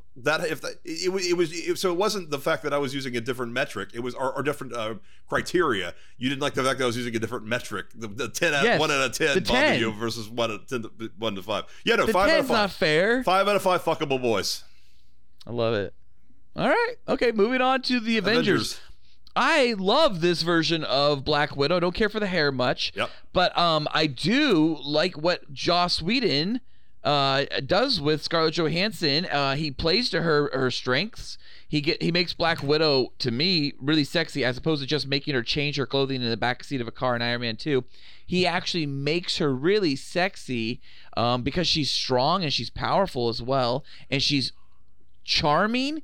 She's fucking cool. Like, she's become Black Widow to me finally. I give the Avengers version of Black Widow a 4.5 out of 5 character boys. She's almost as fuckable as in Iron Man 2. The ass shot of her looking at Loki and trapped under that little girder or whatever. Very good ass shots. We got more ass, but we didn't see her tits as much. Cleavage, no bra. The hair of Iron Man 2 is so much more. You want to pull it. This one, you pull it, comes off because it's a wig or a weave. 4 out of 5 on the fuckable boys. So she's down 1. Down 1. Okay, I gotta say the hair in Iron Man 2 for me, I did not like. I think it's her best hair. I know we've talked about the hair a lot. We've had a lot of conversations about the hair offline. It's more interesting than the character of Black Widow. Have we ever had a Scarlett Johansson Black Widow hair conversation on the podcast? Maybe with Noli. Probably. Maybe? Probably. Okay, Captain America: Been a lot The of Winter episodes. Soldier. Captain America: The Winter Soldier is my favorite version of Black Widow in all of the MCU. This is my 5 out of 5 character boys, 6 out of 5 character boys. Not only is she incredibly sexy, her sexy factor is 5 out of 5 fuckable boys for me in this one. But she's posing harder, her sexy doggy style poses. She's also being referenced by even Samuel Jackson's Nick Fury as essentially as being able to do anything, meaning that she will fuck her way to, the top. Yeah, well, not her top, but to complete an operation, right? Like, she'll do whatever she needs to do. And then that's something that's also referenced a little bit later in Age of Ultron. But yeah, Winter Soldier for me has the best fucking ScarJo Black Widow poster. I know people have mocked it because they're like, it's a ridiculous pose. I don't give a shit. I think it's even mocked in the movie Black Widow, technically. It's a little Easter egg they did.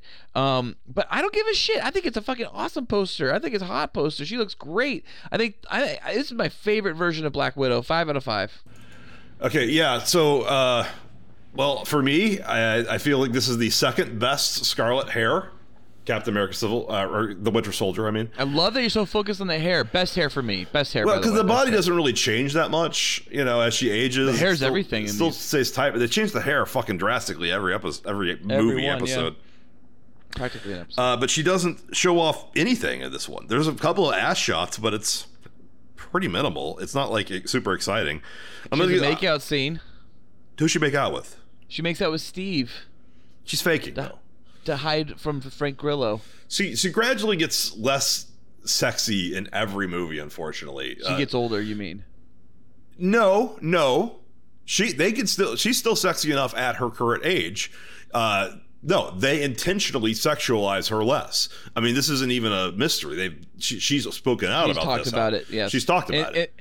In the press junkets for this movie, it's been discussed. And I feel like Winter Soldier is the big decline. So I'm going to bring this one down to 3.5. By this movie, I meant Black Widow, the movie we're generally talking about tonight. Yeah, well, just over the course of all the performances, how she's. But they've talked about. I mean, like Scarlett Johansson's had interviews where she's like, the worst costume I ever wore was this. They almost had me wear tennis whites at the beginning of Winter Soldier. Like she's gone into it. She's like, the most comfortable costume I've ever worn to date is the one I wear in Black Widow.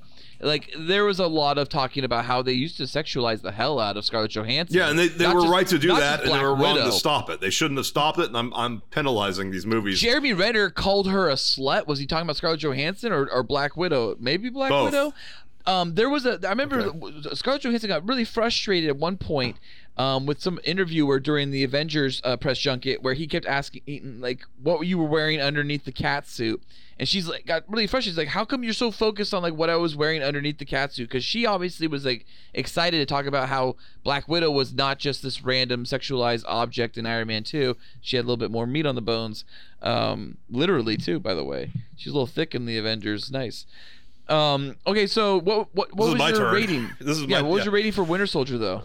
Okay, I'm gonna get a 3.5, I guess. Okay, nice, cool. All right, you ready to move on to Age of Ultron? Yes, yes. Is this your best hair or your least favorite hair?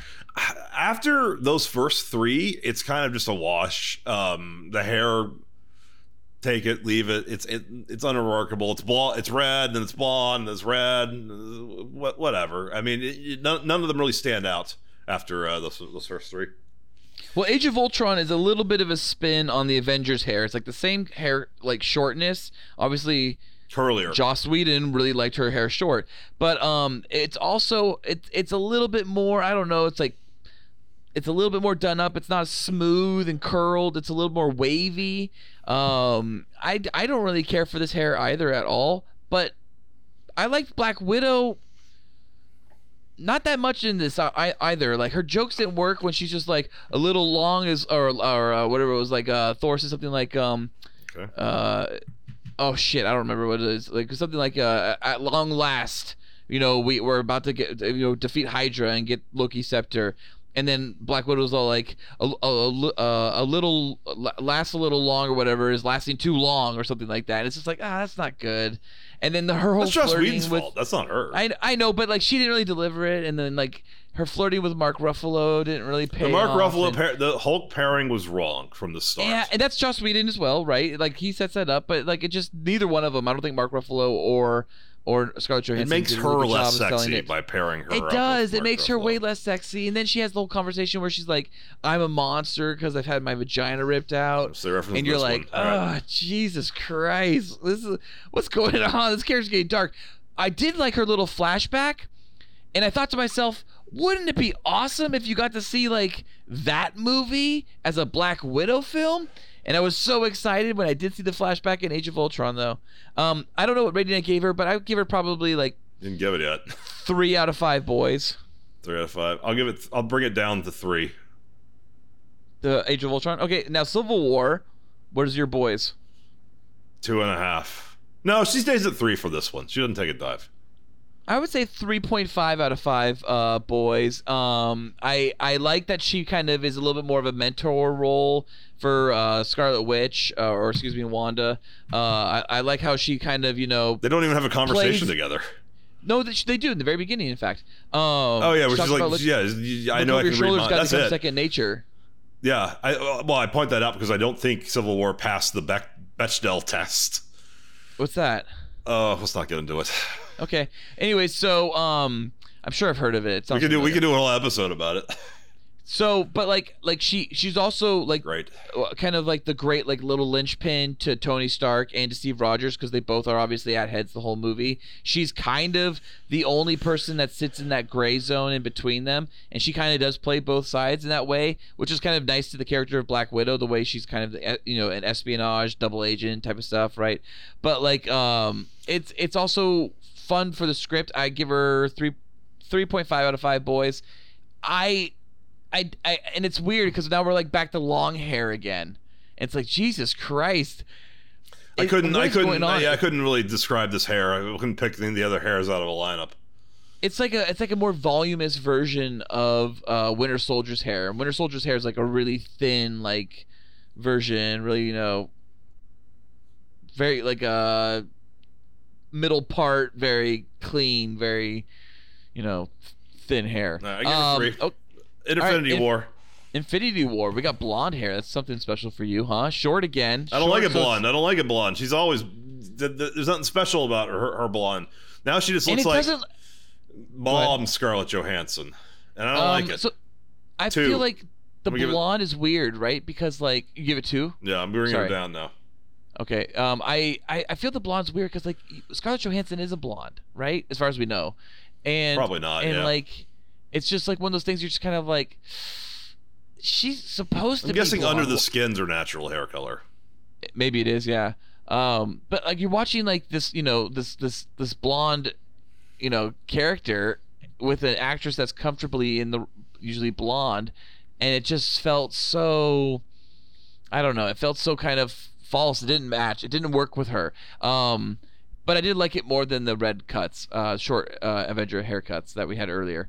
I'll give this one though. I like Black Widow's involvement in this. I kind of like the way that she takes a little bit of a backseat role. She's not going to get that much, screen time in this film because she's going to get so much more in the next one. But I liked what she had. Like I like when she plays off of Okoye and Scarlet Witch in the battle in Wakanda. I like how she shows up with Steve Rogers. I prefer her entrance more so than I prefer Steve Rogers' entrance actually in that scene. Yeah, I guess I give her what? You give her 2? I guess I give her a 3.5 out of 5 boys. It's about the same as Civil War. Yeah, 2. I'll give Endgame 2 as well.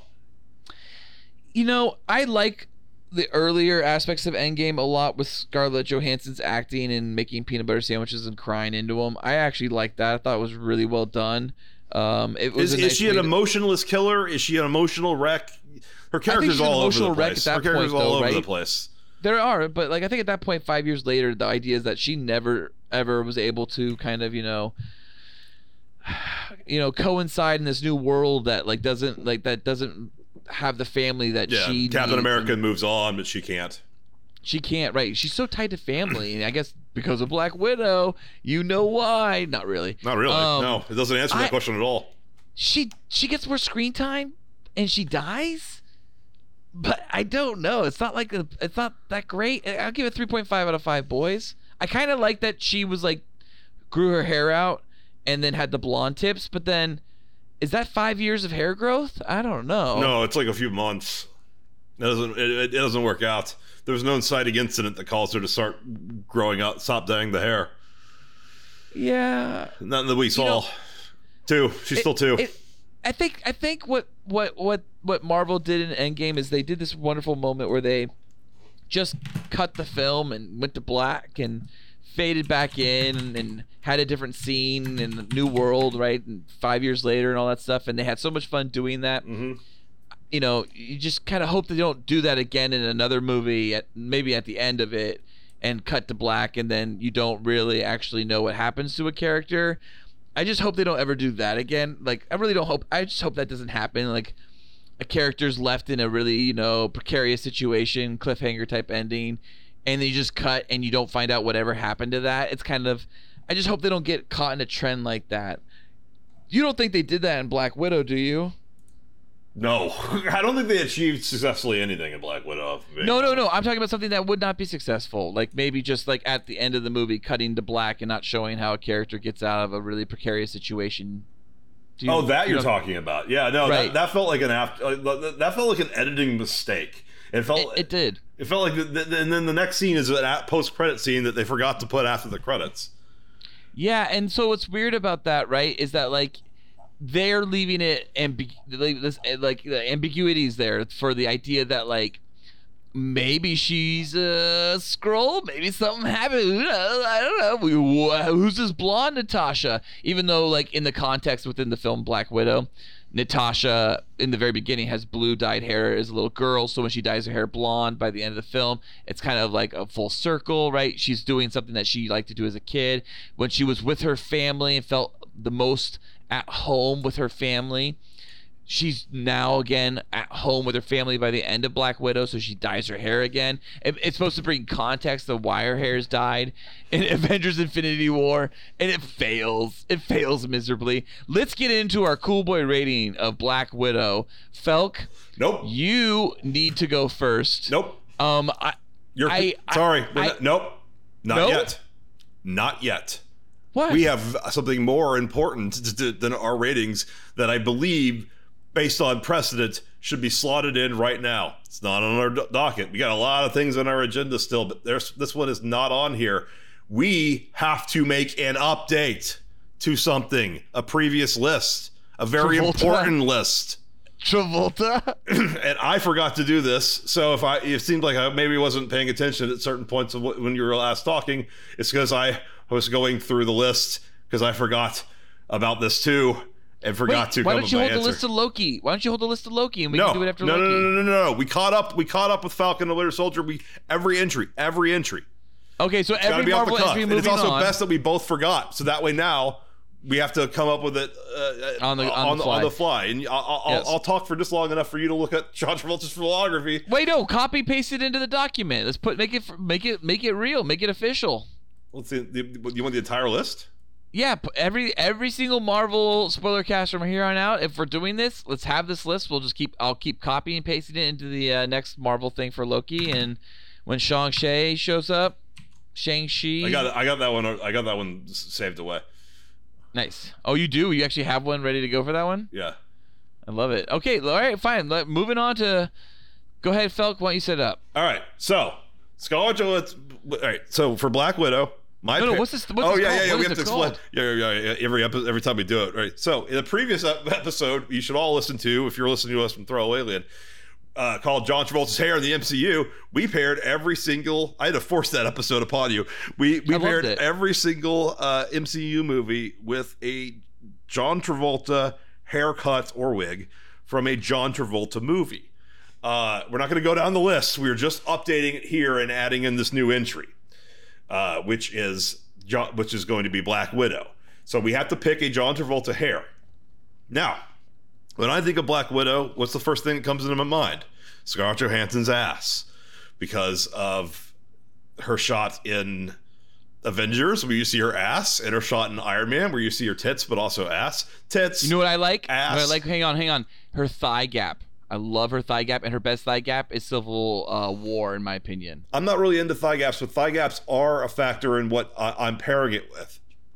Now, when I think of great asses throughout cinematic and visual history, outside of porn and movies, there's the music video for, I can't remember who, you might, call the remix of Call on Me with the yoga instructor. Oh, yeah. It's Eric Pryde's Call on Me, and the original song was Valerie by Steve Winwood. And what is that music video inspired by? It was inspired by a wonderful, delicious movie starring John Travolta and Jamie Lee Curtis called, I don't fucking know. I had to look it up. It's Moment by Moment or some shit? No, it's perfect. 1985's Perfect. A female aerobics instructor meets a male reporter doing a story on health clubs. But it isn't love at first sight. I don't know if it's comedy or a thriller or what, but that is the one, because of the ass, because of the sexuality, because of the femininity. I'm going with Perfect. You're going with Perfect. Wow. Oh, that's just perfect, Felk. Typing it in for me. Wonderful. Thank you. I have no fucking clue. And obviously, you came up with something. I scrolled down the list, saw Jamie Lee Curtis and him, thought of that music video, and said that one. Shit, man. What the fuck could... I mean, I could just go Perfect, too. You can just go Perfect, too. There's no rules against you just stealing it. I guess I'll just steal Perfect, because, yeah, Jamie Lee Curtis. I also considered Eyes of an Angel. I have no idea what it's about, but I like the title. And Scarlett Johansson does indeed have the eyes of an angel.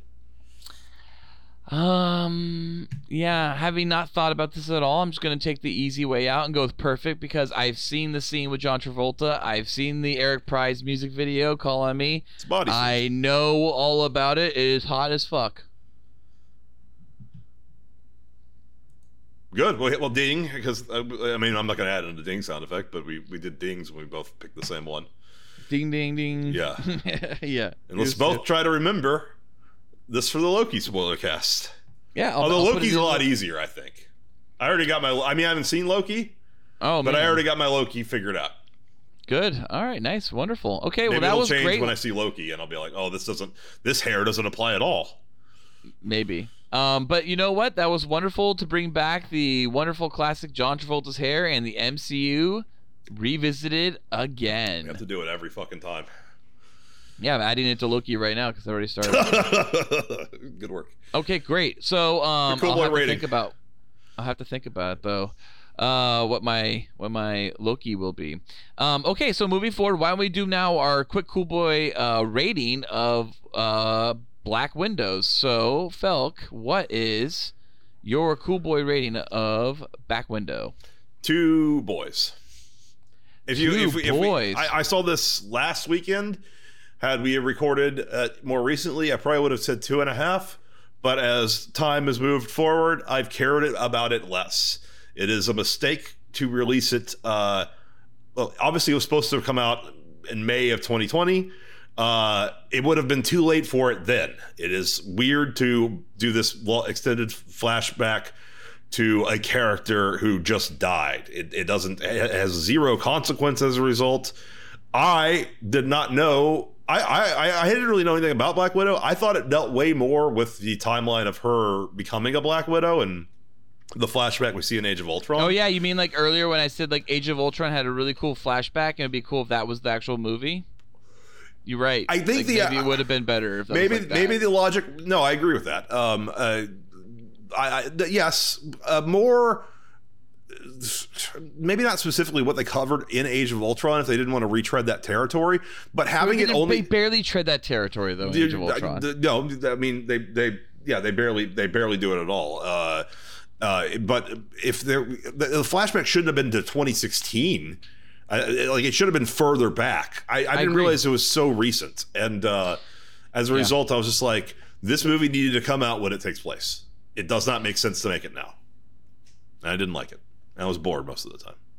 And I think the moment where it dropped from 2.5 to 2 boys is the when Florence Pugh is blown away from an explosion that should have killed her. She's blown clear of the explosion and falls, and the explosion then blows up everything that's in there. And I'm just like, this is just stupid cartoon shit mixed with like a Harvey Weinstein allegory, which does not work. Is it Harvey Weinstein or Jeffrey Epstein? I think based on him being fat and having a movie producer kind of feel to him, I felt it more of a Weinstein kind of thing.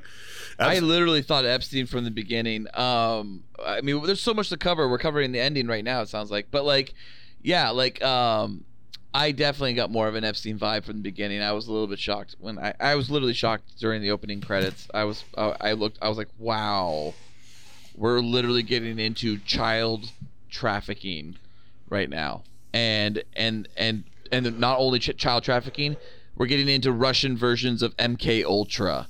It's just it was a very intense opener. But what you're referring to, right, is like the ending where it gets really cartoony. It is a weird mashup. I know a lot of people are like, it's Bond meets Mission Impossible, but it's not. No, it's more like Mission Impossible meets like Marvel Disney Plus. And having seen this on Disney Plus, it felt more Disney Plus. Very Disney Plus. I thought, yes. Yeah, it didn't. It felt like it was more aimed towards children, even though it took a really hard like stance on violence and swearing. Like, there's a lot of swearing and cussing in this movie. There's a lot of shit. There's a lot of douchebags and stuff like that. I mean, there's a lot of cussing for a kid's film. It's not a kid's film. My kids watched it.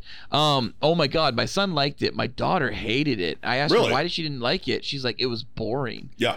And okay, keep in mind, my daughter just watched The Abyss like a week earlier and loved it. Right? Like the special edition that's like 3 hours and loved it and was, watched the whole fucking thing. Like, so for her to like watch like The Abyss 3 hours and go, that was good, and then to watch Black Widow for like 2 hours ago, that was boring.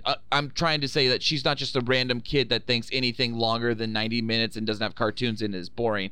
I'm trying to say she's correct. The Abyss is entertaining the entire movie, even the longer boring one. It's stakes. You care about the stakes. My son liked it because the girls were, I think, fun for him to watch. I think as far as we could gather from what he liked about it, to be honest. That's a good sign. And cannot Flo Pugh Looks cute. She was fun to look at. It was fun to look at her and Scarlett at the same time. But yeah, she's the hottest in this, I think, in anything I've ever seen her in. To be honest, she's hot in when she's Paige, WWE Paige, in whatever that movie's called. No, I don't think she's hot in Fighting with My Family. Yeah. I don't think she's that hot in it. She looks best with blonde hair.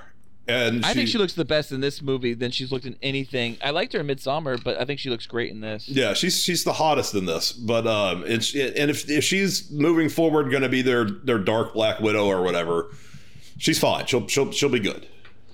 Right, yeah. Dark Black Widow, that's a big thing that we can discuss later. When there's some shit I want to talk about. So Natasha Romanoff, kind of just go character by character, and then we'll just touch upon the plot, because we're not really going through the movie straight through it. Natasha Romanoff, a.k.a. Fanny Longbottom. Oh, so funny. That's literally the character. Mason gave her that name. That was her... I didn't like that character. Mason felt like this should be a character we already know and care about. Well, okay, but wait. We can talk about Mason, but let's talk about Romanoff right now. Scarlett Johansson. She's an old Black Widow, right? She's not the new breed. She's brainwashed, not mind controlled. Now, Yelena Belova, Florence Pugh. She's the new Black Widow breed, mind controlled, chemically mind controlled. I think they were trying to say one was better than the other. Did you? But like, I don't feel like either are good. It was a little weird. What'd you think about that? I thought that was just a plot point. I don't know if that was making a statement. It felt like around the dinner table when they got all intense about it. It felt like a statement. I don't know. It felt a little weird. I didn't know what they were trying to say. Brainwashing's okay, but mind control isn't, or mind control's okay, but brainwashing isn't. I don't know. I think it was more that brainwashing was okay, but mind control isn't. Yeah, I felt like it was a little bit more like that. Like, yeah, doing old-fashioned brainwashing is a lot better than chemical mind control. But what did you think of Scarlett Johansson as Black Widow in this film? Just in general, like, let's not like rate her like we did earlier, but like, what did you think of her portrayal as the character, of her acting in this film? You know, what do you think? It felt like she has played this character long enough that she kind of feels like she can do it in her sleep, and was maybe, despite this being her big movie, she felt the least interesting, and perhaps Scarlett was the least interested in playing her character this time. Yes, I totally agree with that 100%. This feels... Yeah, Disney Plus is the way to do. I mean, you pay for Disney Plus. You pay $7 a month, and then you got Falcon and the Winter Soldier, quote unquote, for free, and WandaVision, quote unquote, for free. But Disney said, "Nah, you got to pay $30 to see this 2-hour experience." Do you feel you got the worth out of that? I'm guessing no. It would have been cheaper than taking the whole family to the theater. Yes, doing this. That's true. I mean, so in that regard, I guess I got the worth out of it. Only because unfortunately I'm incredibly busy right now in my own personal life, that I have no time to actually do anything that is not something specific to what I have to do right now. I'm being elusive because I just don't want to give up too much detail about my life. Sorry. So yeah, it would, for that, I guess, in the fact I didn't have to like plan going to a theater and all that shit, like, and having to like plan a day around it, which is what you have to do with kids and family. I mean, more compared to the WandaVision and Falcon. How did it compare? I don't think that I got on Disney more. Plus? I don't think this is like that much better, or feels like that much more premium of product, is my point. No, it doesn't. Yeah, we talked about that already. I feel like, I totally agree with that. Yes, it felt like it was Disney Plus quality to me. Here's the thing. You said this earlier. Maybe we'll touch upon it right now because it has to deal with the character of Natasha Romanoff. Earlier you said like something like, it feel like bad timing. I think you were referring to the way that this is, not chronologically in the storytelling, but in sequential order of the movies being released. This being released after Endgame feels a little bit like anticlimactic, and so what you want to get out of it is something that's a little bit more about like, I really want a Budapest or a Budapest movie, and not a movie that takes place essentially in between Act 3 and the epilogue of Captain America: Civil War. And that's what we got in the end. You get that movie. I think here's the reality. I think Marvel was like, we're gonna kill Black Widow in Endgame, and we don't want the audience to see this coming. So we'll schedule a Black Widow movie to come out after Endgame, so you have the natural inclination, the natural thought to think, oh, she makes it out of the movie because they have another movie starring her next. And they've always hinted that it would have to deal with her past. They never said specifically where the movie would take place, but they've always hinted it would deal with her past. And that's probably when they didn't even know what the fucking script was, honestly, right? When they were just guessing. Like, they were like, had a log line. They're like, this is all the movie is a log line at that point. That's all they knew it was going to be. Because they did that red herring of putting it after Endgame, so you thought the character wasn't going to die in Endgame, it doesn't get put in the right spot, sequential order, right? Because the sequential order of this film is right before Endgame. Right? Like, right before Endgame. Like, it shouldn't have been Captain Marvel. It literally should have been Black Widow. Sure, you could have had Captain Marvel still come out. You should have just not made Captain Marvel. Sure, right? It'd have her just introduced in Endgame. That could have worked too. But, like... Or never. Or not, or write her out of it, right? Or just not cast Brie Larson. Or just not cast Brie Larson, right? Charlize Theron would be an amazing Captain Marvel, no matter what. But I don't like Brie Larson as Captain Marvel. Or I don't like Brie Larson as a person. I like Scarlet as a person. I like Black Widow as a character more or less. But I cared about her less in this movie than I cared about her in any movie in which she's right, because it's anticlimactic because they put it after Endgame, as we were saying. And so yes, if they put it before Endgame, it would be the classic thing, like in Lost and Game of Thrones and Walking Dead and all of that really high profile television. They've done it over and over again. I'm sure it's on Sons of Anarchy. I've never seen it. I'm sure it's on whatever that fucking Timothy Oliphant movie or show is with Walton Goggins, right? Justified. You see these characters. Justified, yes. What you see is these characters that are going to die those episodes. They die at the end of the episode, right? Or they're going to die in the next week's episode. They get an episode for themselves to set up their arc, so the audience cares for the character that's about to die. Yes, we've known this character for 2 seasons, 1 season, 3 seasons, 5 episodes, whatever. But you set up this episode to be their death episode, and you have their arc play out, so you care about this character. We just saw this character die, and then we find this arc play out, and this arc has nothing really to do with anything important about her life that we as an audience want to see. I wanted to see Scarlett Johansson in Budapest with Hawkeye. Okay, you're just beating yourself. What? Yeah, I get it. The anticlimactic, it's a major problem. Let's move on to the next thing. But no, hang on. I wanted to see. I'm sorry, but I did want to see the Budapest scene. That when she's in the Avengers and she goes, like, this reminds me of Budapest, and Jeremy Renner's Hawkeye's all like, we have different versions of Budapest.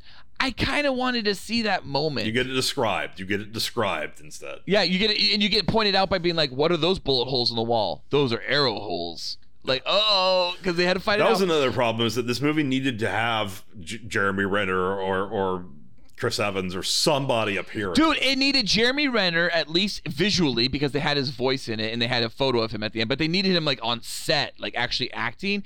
Or they needed Sharon Carter, because she might have matched up around that time, because she all of a sudden disappears in the same time period that Black Widow disappears in Civil War. Because remember, Black Widow takes place in between Act 3 and the epilogue of Civil War. Literally, when she walks away from Tony, and Tony's all like, you got a target on your back now.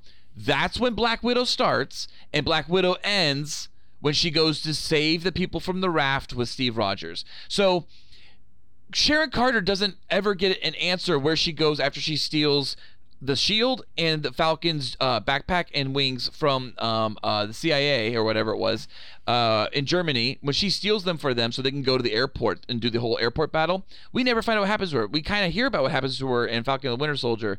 It would have been nice to maybe see some of Sharon Carter in this moment too. I agree with you.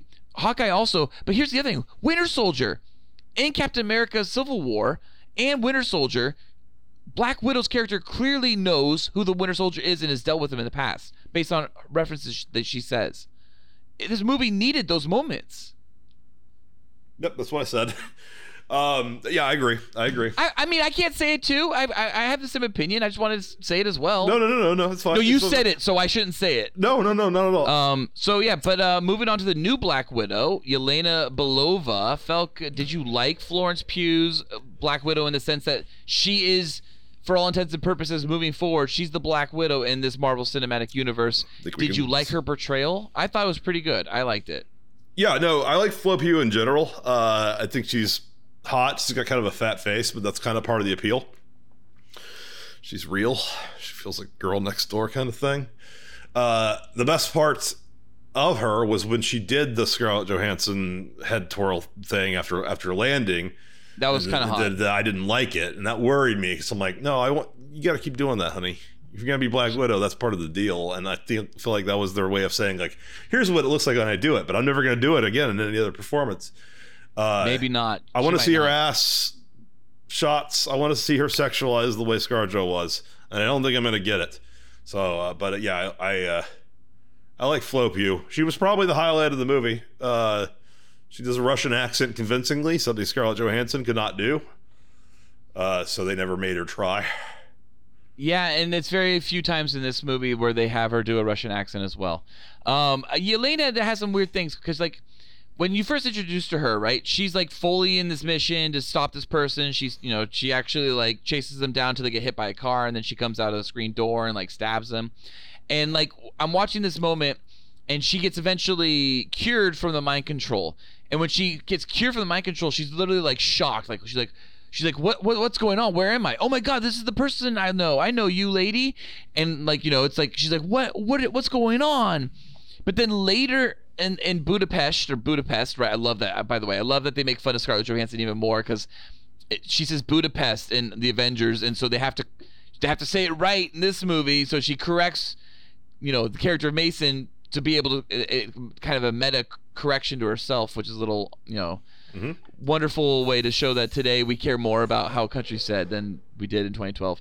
But anyways, Yelena like doesn't realize she's mind controlled, but other widows in Budapest that are being like, chasing Scarlett Johansson and Florence Pugh, and they jump on that smokestack, and she then falls all the way to her like death, quote unquote, right? And she's mortally injured.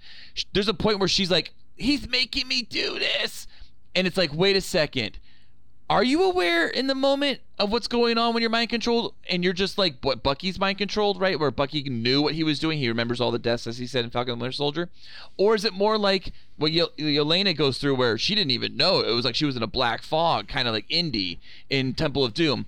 It doesn't make sense. The mind control doesn't follow the same narrative. Yelena's mind control is not the same mind control that the rest of the Black Widows go through. Did you notice that? I didn't like the part where she becomes unmind controlled in general because it didn't make sense. Like if she snapped out of it, and she recognizes the other Black Widow, it's like, well, why would she even recognize that person if she's getting rid of all the mind control? How long has she been mind controlled? The mind control thing was not fleshed out right. It's not consistent. You're correct, and it's more that like. MCU is a window into the morality that Disney and thus China wishes to push. And if so, they seem to be pushing a narrative that what you do under mind control, you are not morally responsible for. And perhaps what you do as a scientist that you are ordered to do, like make this virus more powerful, you're not responsible for it. The person who ordered you maybe is responsible for it, but he's dead anyways. Who cares? And or maybe he's in a camp now or whatever. So like, you really have no one you can blame. So it's really more about acceptance. That's what Falcon and the Winter Soldier was all about, right? Bucky has to learn to accept the things he did and make peace with it. Just like we all just have to make peace with the fact that like Disney probably ordered Wuhan to release the fucking virus because they wanted to push Disney Plus. Oh my God, that'd be amazing. Disney's got that much control. It'd be so crazy. It's not that crazy. That's the scary part. I guess it really isn't that far of a leap.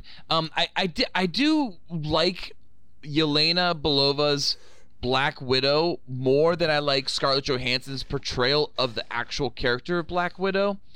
Even though Yelena is a real character in the comics, and she goes by Black Widow in the comics, and she's more of a villain in the comics, actually. She's a little bit more villainous.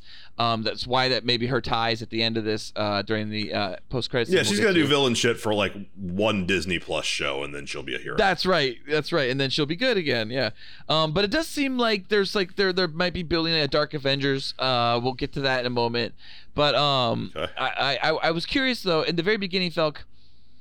So speaking of, so Yelena, I mean, like, I really like that, like as you said, she did a better job of Russian accents in this film, and she's Flopu's a better actor than ScarJo, I think, in general.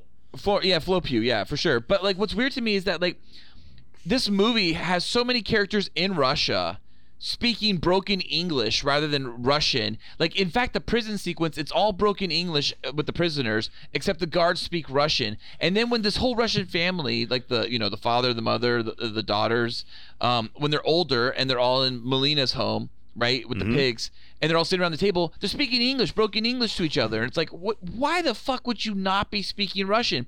And then when you go to the Red Room and everyone's speaking English in there, and you're like, this is a Russian general, Dreykov.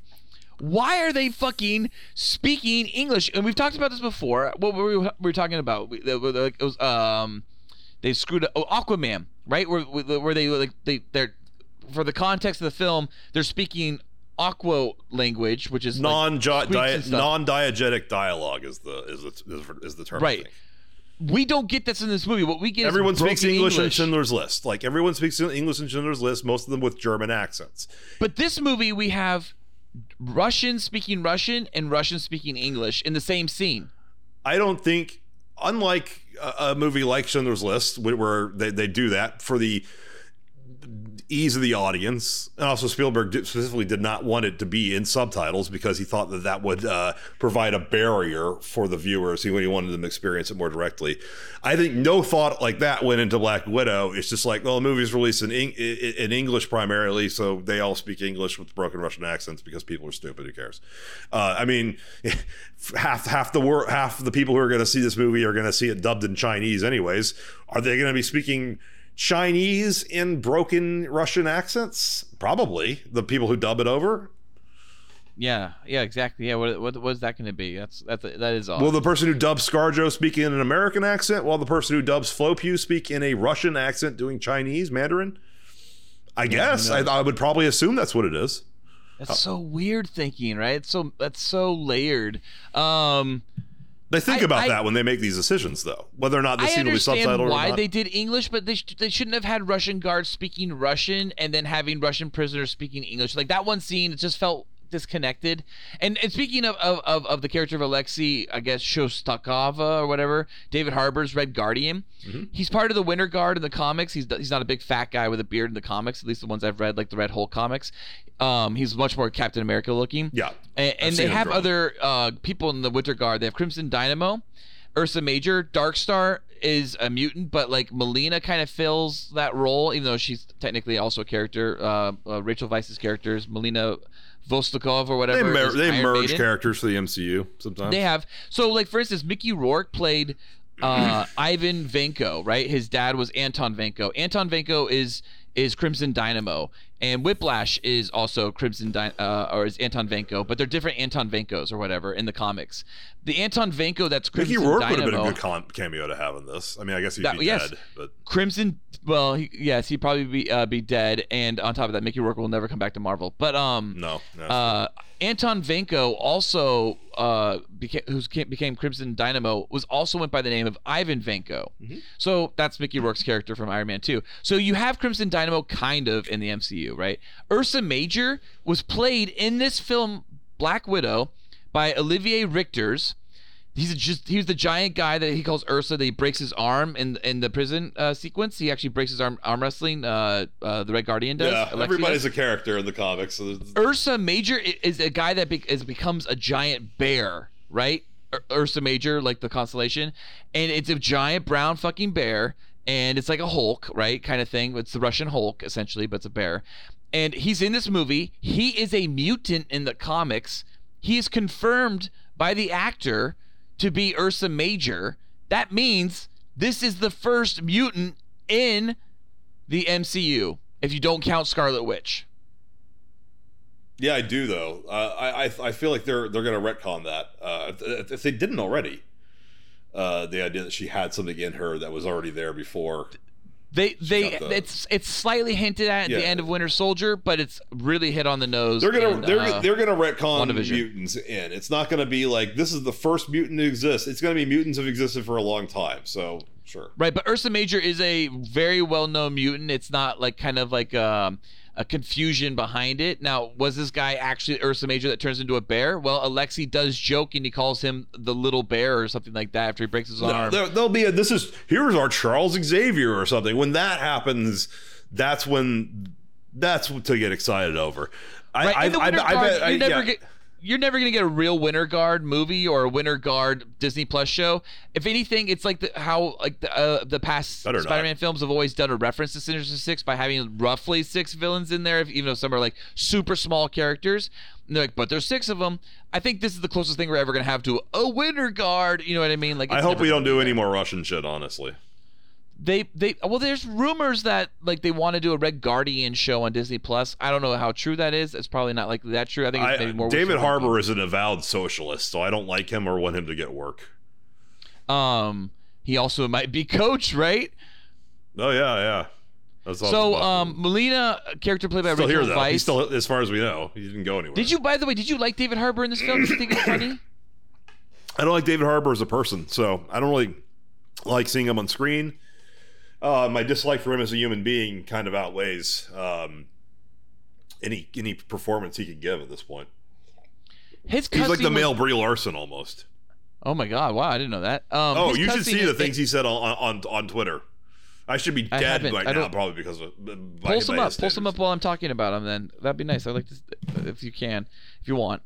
He had a lot of cussing in this. A lot of people were cussing, like I said, but he did a lot. This might be the most cussing in any Marvel film. I did like his introduction in the beginning and the prologue that takes place in like 1995, right? Like, I thought that was pretty good. I thought it was pretty well handled. I like how he introduces like he's a superhuman or a super soldier. How he just lifts that chunk of debris to get it away from in front of the plane so they can fly the plane. I thought that was cool. I thought he was trying too hard for laughs, honestly. And it didn't hit as well as I thought they were, I guess as I was being told that he was, because like everyone was like, "Wow, Red Guardian is the real highlight of the film." Him and Flo Pugh, essentially. I agree with the Flo Pugh part for sure, but I didn't find him to be as big of a catch in this movie as a lot of other people are saying he is. And apparently, you just hate him. Yeah. I don't like him well, I mean, as a person, I don't. But I never thought he was that good of an actor on Stranger Things. Everybody lost him for his shit. That's where his fame rose. Obviously, as Stranger Things. I like him in the first season of Stranger Things. I do not like him or many of the other characters in that and actors in that show after season 1. Season 2, honestly, I think is a huge dip in quality and acting as well as in script writing and directing. And I think season 3 is even a bigger dip, to be honest. But, it's free, quote unquote, on Netflix. Melina, played by Rachel Weisz. I thought Rachel Weisz was kind of like also one of the like you know what, saddest ends of the whole movie. Like I didn't really I was kind of like, what's going on with Rachel Weisz? Right. She doesn't feel right to me. Did she feel right to you? She wasn't like hot anymore or something. Take a breath. David Harbour, where we were talking about him. You know what? But what movie that made me dislike him as an actor from the beginning is his performance in Quantum of Solace. Everything's wrong in Quantum of Solace in terms of editing and filmmaking. All the performances are, for the most part, I think, pretty good across the board. He plays the other CIA agent who's with Jeffrey Wright, who he plays it like he's like stoned or like on Ambien or something. He's like, that's a Secret Service agent James Bond. Like, we can deal with him. It's like, it was a really weird and off-putting performance. And when I watch Stranger Things, I'm like, where have I seen this guy in? And like, yeah, he just seems, his personality seems off. Like, he's not fully, he still looks like he looks like he's on drugs when he's not playing a character who's on drugs. And yeah, the broken Russian accent and stuff. Yeah, sorry, I don't have anything to say about David Harbour. I know you said you weren't as into him as other people, but I'm firmly anti-Harbour. Isn't Jay Bowman like super into Harbour? Yes, he's like a fanboy for him. He tweets at him all the time. RLM, if I'm referring to. So yeah, Melina. I thought Rachel Weisz looked a little odd. I couldn't tell if there was like she had plastic surgery or if there was all this digital makeup on her.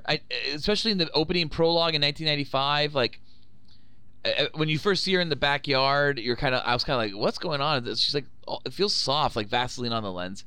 And then later you see her in the movie, and it felt like a couple facelifts and stuff like that. I didn't know. But, did you notice that? Did she look good to you? What do you think? I don't think they physically do facelifts. I think they just do a little, like officially they'll de-age, characters when you can't hide it, like Carrie Fisher. But I think even when they just put any older than 40 actress on screen, they give her a little. They gave her a little airbrush. digital facelifting. I mean, they probably did it just for ScarJo.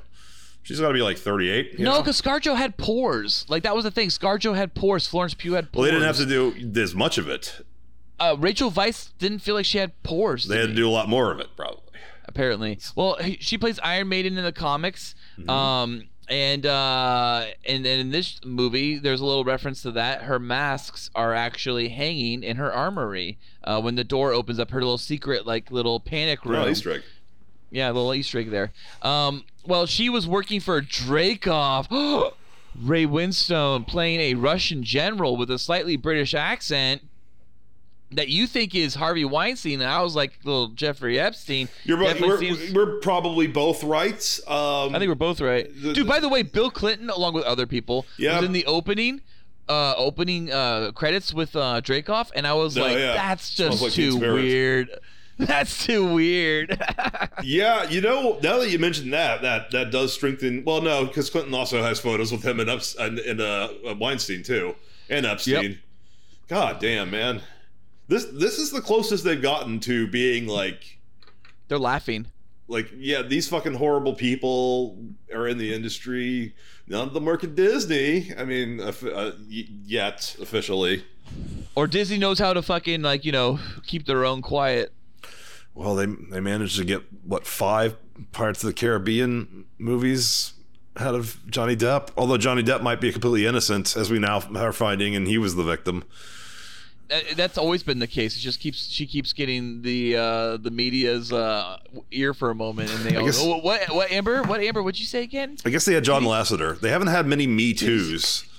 You know what? Okay, I don't remember if you know this or if you remember this. Okay, Name Redacted, the place you and I used to work at a long time ago. Yeah. A woman from Disney was hired, and we had a whole conversation in the break room where it was discussing cleaning up after ourselves. This is the lesbian?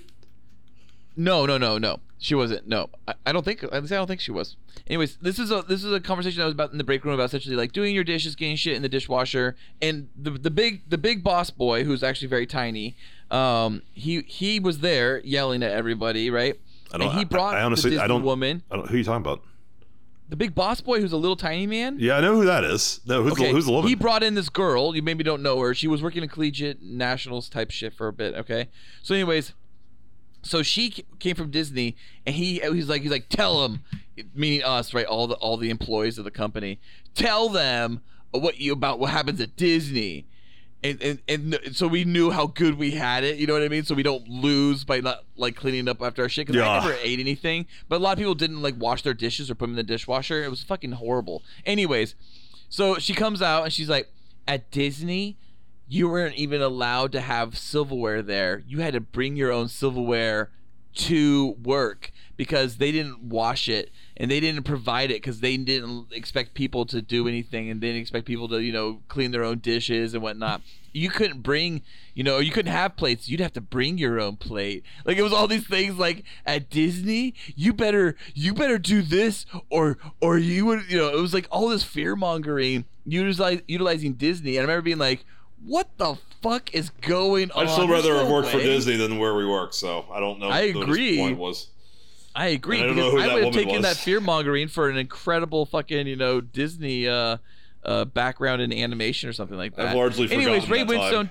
Did you like Ray Winstone?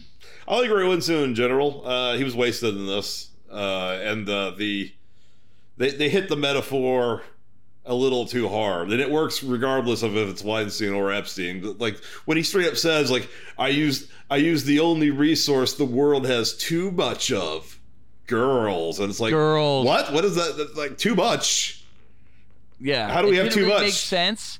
It didn't really make sense, but it was powerful. I liked that moment. But there's things around that moment that are weird. So earlier, Melina says, like, in the house, tells Rachel Weisz's character tells Nat ScarJo that like she was picked for her genetic potential, and then Ray Winstone I think says something later too when he's talking about girls and all that stuff, like that they look for a particular genetic potential or whatever the fuck it was, something like that. I can't remember exactly what it said, but I thought it was genetic potential was the words that were used. Yes. Anyway, so which is eugenics, but also maybe which is eugenics, but it's also maybe what confirming that CRISPR. eugenics works, kind of. So Felk, they're using eugenics today. It's called CRISPR. Yeah, well, and who knows what else they're doing? I mean, it's not just. Dude, but do you know about CRISPR? CRISPR's is more genetic engineering than it is eugenics. Dude. Okay, I want my kids stronger, smarter, blonder, with more blue eyes. That sounds like eugenics a little bit to me. Well, yeah, but it's using a different method. It's using genetic engineering as opposed to selective breeding. It doesn't matter what you do. No, it's still eugenics, and it's still bad. If you take a bullet out of a clip and you drive it into someone's eye and they die, or you shoot them with the gun, you're still killing them. Yeah, no, it's still eugenics. It's still eugenics. Yeah, it's just a different. We now have a different way of doing it. No, I'm not. Well, CRISPR's bad. Here's the thing. Everyone's going crazy online because they're like, genetic potential. Oh my God, does that mean that Nat might have been a mutant, and all these Black Widows could have like a little bit of mutant DNA? And I think that is like vastly wrong. I'm like, I just want to be clear. I don't think that's what genetic potential means at all, that they're mutants. I think genetic potential simply means they're good at being smart, beautiful, and athletic. I think that's what they're referring to. Yeah. Not that they're mutants. You're really excited about the mutant thing. I'm saying I don't think it's mutants. I'm telling people in the audience that may believe that might be people. Dude, a lot of people online are like, oh, is Black Widow a mutant? Like literally, that's a big thing now. I was not aware of this. I think the mutant thing will have to be an overt, like, someone they better say like mutant and make it clear, like, this person's a mutant. It better be a mutant I know. I want to, like, this is Magneto. He is a mutant. Like, no, it's going to be X. It's going to be Professor X for fine, sure. That's fine. But it'll be Xavier. Yeah, if the first mutant in the MCU is like officially that guy who got his arm broken or some shit like that. Ursa Major? Yeah. Just like officially Spider-Man's first appearance as the kid who holds his hand up. Right. No. Don't you fucking retcon mutants into this. You bought all of Fox. Pick your mutant, though. Pick your mutant. I'm picking Xavier. Yeah, Xavier's fine. I'm fine with Xavier. No, you pick one. Pick a different one. Magneto, then.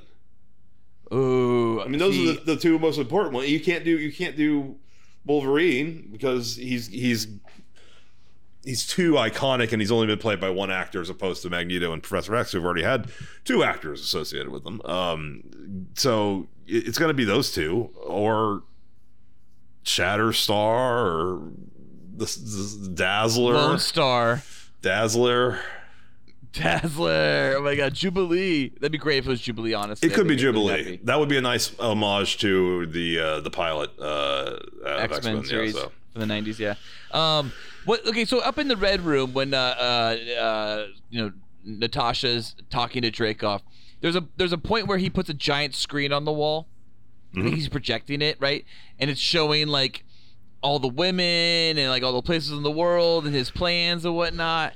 And like Natasha, Scarlett Johansson, is looking like directly in front of her, like a foot in front of her, at like a really small portion of the screen. And its screen is huge. It's like 25 feet tall by maybe 30 feet wide, and she's looking at this one little like 1 foot by 1 foot area of space on the screen. I'm like, wouldn't her head be like moving all around the screen because she's standing a foot away from the fucking screen? Like, wouldn't she be looking all around, like, at everything, not just focused on like the nothing that's in front of her? And then eventually that's where they put the spatial proportioning is what you're describing. And dude, it's horrible. No, it's not just horrible in that. It's horrible throughout. When they get to the Red Room, there was not a red. Well, there was one set. Maybe the Harvey Weinstein, Ray Winstone main location was a set, but in general, it's like, here's a corridor. All of a sudden they're outside. It's a different looking corridor. Like you never knew like where people were or where. Spatial awareness is really fucking important in action directing. Well, not just action directing, but like even in just like setting just a scene, a dramatic scene. Yeah. This maybe it was the fact that the director wasn't really qualified, or maybe it was the fact that Disney just didn't care as much on this one. It felt off the entire time. There's a scene where like near the end where Taskmaster, which we haven't really talked about much, we'll get into it maybe in a moment, but Taskmaster is fighting Red Guardian through the labs and whatnot, right? And then all of a sudden they roll through a lab, and then the next thing, Taskmaster is being pushed into and tricked into a prison cell. And then the camera pans and shows that just maybe 15 feet down the hallway is the lab, and the prison cell's right there. It's like, wait, earlier when they were breaking out of the prison cells, they had a whole conversation, and like we had no idea that the lab was 15 feet down a giant hallway. It was so fucking awkward. It's like, where is this prison cell that's just 15 feet from the fucking laboratory? That makes no sense in setup. No, like how you would set place. I looked down probably, and she just appeared. Characters just often appeared places. Yes, that's for sure. Like there were times where I had a when I did a second rewatch because I had it on Disney Plus. How long do you get it for? You have it indefinitely until it becomes part of the Disney Plus. Oh, package. So it's almost buying it. Okay, I didn't realize. I I thought it was a officially bought 48-hour kind of thing. It's for like 90 days, and then 90 days usually later they'll put it on. That justifies the $30 a little bit more. I thought it was a $30 rental because I paid $20 to rent Songbird, and I only got it for 48 hours. Right, exactly right. Yeah. So yeah, Disney Plus you get a little longer, so that's not so bad.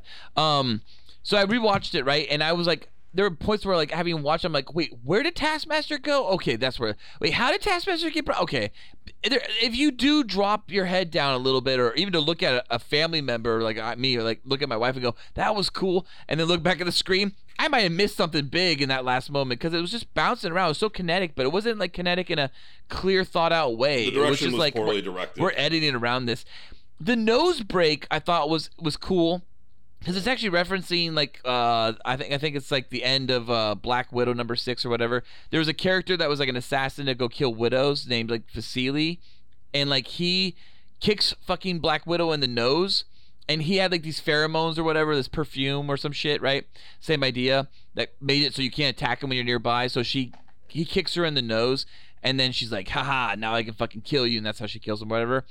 So same thing here happens to Dreykov. It's like, he has got the pheromones. They can't do anything with it. That was fun that they referenced that, but it was nice that she was able to take her agency on this. Like she didn't get, punched in the face and have to do it. She's like, you're actually weak, and this is gonna, you're so weak you couldn't break my nose. I'll do it myself. I'll have to sever the nerve. It felt like it should have been a more powerful moment. That was all dumb. It starts dumb because the idea that it's pheromones that prevent her from killing him. That was a dumb way. I feel like a screenwriting mistake where like she's been programmed that she can't fucking kill him, and somebody said, "Wait, she wasn't she wasn't brain controlled. She was mind washed. She was brainwashed. So that wouldn't make sense." Pheromones. Yeah, pheromones. Like, that doesn't work. And it's like, well, how was she gonna do it? Oh, she'll break her nose. You can still smell with a broken nose. I've had one. You can. So I don't really know what was going on there. She did it powerful enough to sever the nerve, but maybe it implies, I guess she just doesn't have the sense of smell up to when she died.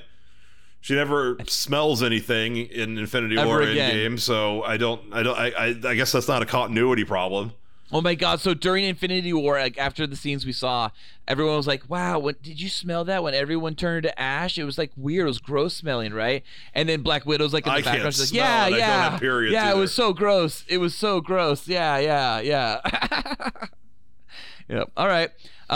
She doesn't have a uterus, and she doesn't have the sense of smell as of 2016, I guess. When she dies, in 2016. So Taskmaster, oh my fucking God. I was like, Taskmaster is not played by Tony Masters. It's a different person, Antonia Dreykov. Okay, Why the fuck did they even get Olga Kurylenko for this? I didn't understand. Like, she was a Bond girl. She has no dialogue, and you see her face twice. She does nothing in this movie, really. Okay, here's the thing. So, as soon as the movie's coming out, I'm thinking to myself, like everyone else is, Rick Mason's probably Taskmaster, and then you see Rick Mason early in the film, you realize he's not Taskmaster. Probably it's your best guess because it's like it's too familiar, right? So then you see Taskmaster on the bridge attack Scarlett Johansson. In that moment, I looked at her and went, that's a woman in that suit. That's not. I told my wife they were clearly doing the hedge the bets, have tits, but also have not tits, so that when we reveal it's a woman, it won't be weird, but also make it look like it's a man. But when you see Olga Kurylenko's head on the body, it's like, is there padding under there? She's not that big. Like, no, there's lots of padding. Yeah. So the things that tipped me off was, one, there's a pose where Taskmaster lands and it's a profile shot, and the same shot Natasha's already in a pose as well, and they both do the same pose. And when you see that pose, I'm like, oh my god, that's a woman's body. When you see Taskmaster the very first shot, speaking of thigh gap, when you see Taskmaster the very first shot, it's like she's watching the screen of Black Panther fight Winter Soldier, or maybe it's Hawkeye, excuse me. And there's a thigh gap. I was thinking to myself, that's not a guy, that's a woman. But then it was confirmed on the bridge. I'm like, really, truly, like, oh my god, that's definitely a woman, because that body shape for the pose, it was very, very feminine. And then there's a walking shot where the camera's just above like eye level, and it's like aimed down at Taskmaster's helmet, and her neck looks so long in that shot, and her body looks so like dainty in that shot. You can tell it's a woman. Like, I was like, it's a fucking woman. So immediately I'm not like it's Tony Masters or giving any fuck about Tony Masters. So I start thinking like, okay, well, who is it? Is it Melina? My wife's like, it's probably Dreykov's daughter. Well, she was right. But then to like turn off the movie, I'm like, okay, fine, whatever. I didn't care. The reveal was fine. It was whatever. It didn't matter. And and like it was good they used to like utilize characters in the film instead of like having to like tie in characters in the film instead of having to bring in another random Marvel character. But everyone on the internet losing their shit that it's not Tony Masters. It's like, get over yourself. Who the fuck? I don't read this part. I read the part of the internet that's about Fauci. I don't know what this internet is. Anyways, Tony Masters. I'm not mad about Tony Masters not being the fucking Taskmaster. I'm mad about the fact that we're probably going to be locked down again in Los Angeles. And Tony Fauci lied. He mimics your fighting skills right through like a photo. What do you call not photorealistic. What is it? Photographic memory, right? So that's his skill set. So he just mimics people based on a photographic memory. He's got a really good photographic memory. That's Tony Masters. And this sounds like Taskmaster, which is something stupid from comic books where the name sounds like the thing.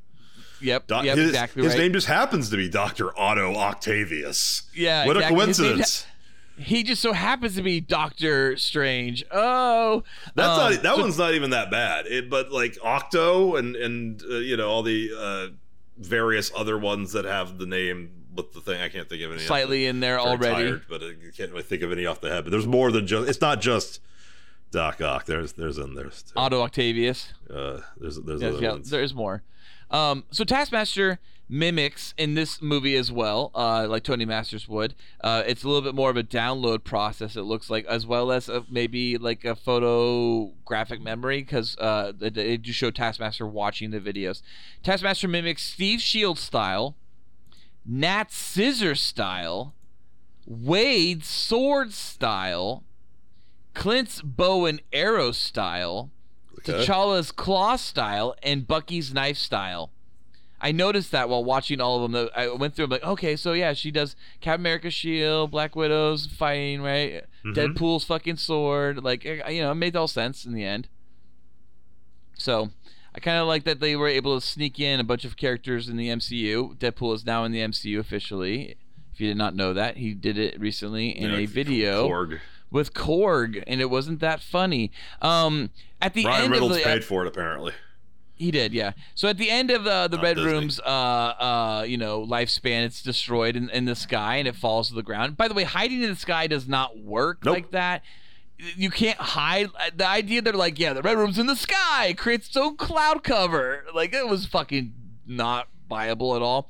But what was hilarious is the Taskmaster like flying through like the sky to find Natasha and the skydiving sequence at the very end.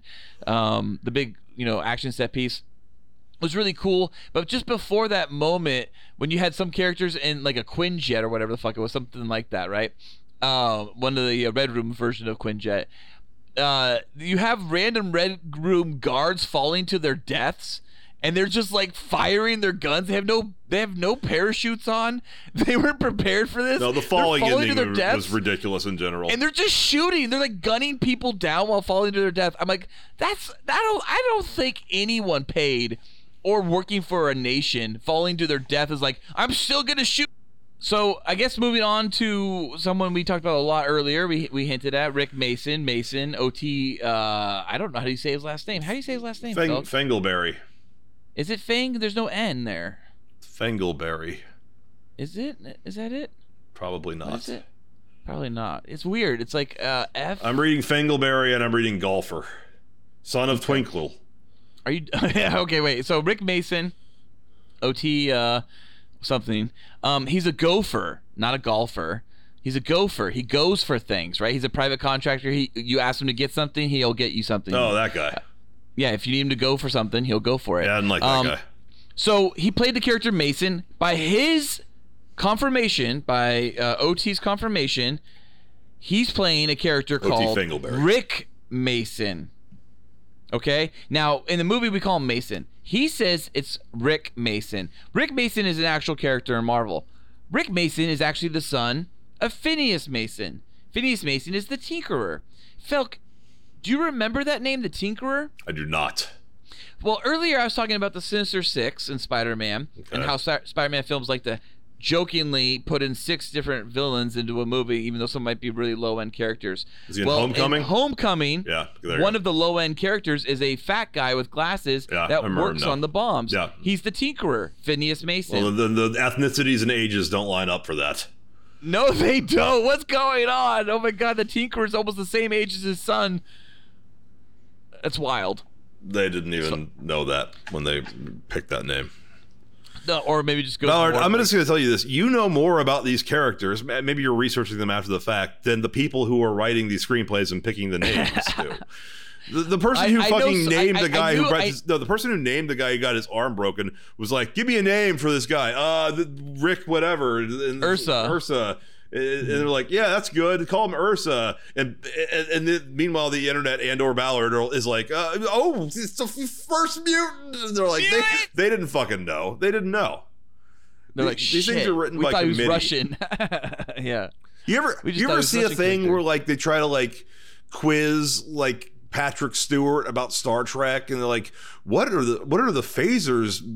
He's like, I don't know. They don't fucking know. Scarlett Johansson doesn't know things about Black Widow. She probably doesn't even remember the movies. Gwyneth Paltrow didn't even know she was in Spider-Man Homecoming. I remember an interview with Pierce Brosnan being like, which one was where I was surfing? Which one did I surf in? And I'm like, I know that. You should fucking know that. Another day. So they don't fucking know, and that's not just the actors. That's also probably the screenwriters. Certainly, this director, who did fucking Smilf, she didn't fucking know who Rick Wilson was. I think they just Rick Mason was. Rick Wilson's a fucking senator. They were just like, give us a name for somebody who goes and gets stuff and throw it in. Make sure the actor is ethnic of some kind, but also have it be a vague ethnicity because that's hot these days. So hot. Is he funny? Can we make it be funny? So hot. They tried to make it be funny. He really wasn't funny. No, he wasn't, and he didn't work at all. It did not work at all. People are like, apparently, in audiences, like test audiences, they were like, wow, we really like the connections with Rick Mason and Natasha. Can we get more of that? So they actually like shot the ending and tacked onto that, apparently, the ending where Natasha bumps into Rick Mason and she gets the Quinjet. Apparently, that was added on because of test screenings. People wanted more Rick Mason. Well, fuck those people. You know what people did not want more of? Thaddeus Thunderbolt Ross, played by William Hurt. He's the United States Secretary of State, and he's going on raids. He's also dying, it looks like, in this movie. He's walking with the fucking cane. They say he had a triple bypass surgery. That was a joke they made in Infinity War, I think, as well. But is William Hurt dying or something? No, he had the bypass surgery before Civil War, because he mentions it in Civil War. Okay, but he's walking around in a cane in fucking Black Widow. Maybe William Hurt needs a cane now. So is he dying or something? He looked horrible. Was it CGI? Were they trying to make him look sick and ill so they can set up the Red Hulk? I didn't even notice the cane. I think, dude, he's walking around with a cane the entire time in the beginning of the movie. I didn't notice, but it's not set up, and the surgery happened before Civil War because he mentions it in Civil War. That's right. Okay, so that was Infinity War. He was golfing. All I know is William Hurt looks incredibly old. He looked way worse in this film than he did in Infinity War. Or he is old. How old? I don't know. It looked like they tried to clean him up with some CGI. I don't know what's going 71. on. Part of me thinks that maybe they're setting up Red Hulk. It's not that old. He's getting 71, sick, and they need to create Red Hulk, but I don't know. I don't know or care about Red Hulk. I do like William Hurt as an actor. He didn't really do anything exciting in this. Won an Oscar for History of Violence. Deservedly, he's great in that. He's good as the villain in Incredible Hulk, but he kind of just is an exposition device since then, and all his other appearances, this included. He is 71, 15 years younger than Joe Biden. Wow. Okay. Well, so he's supposed to show up at the end of this movie. So the very end of this film, right, after the landing, after the Red Room crashes and Taskmaster is freed from the mind control with the cure, and all the widows show up and they're like, we're here to actually be good people. And they're like, okay, so here, take this one little vial and go make more and go find your sisters and turn them all good. And then Natasha's standing there, and you see the sirens coming. It's all that, it's all Thunderbolts people. It's all Thunderbolts Ross's people coming. They're coming to get her. They're coming to get Natasha. And she looks at him, and she's like scanning the battlefield, and she's surveying it and what she's gonna do. And then we go to black, right? And it's like, oh, and then it feels like they forgot to film a scene.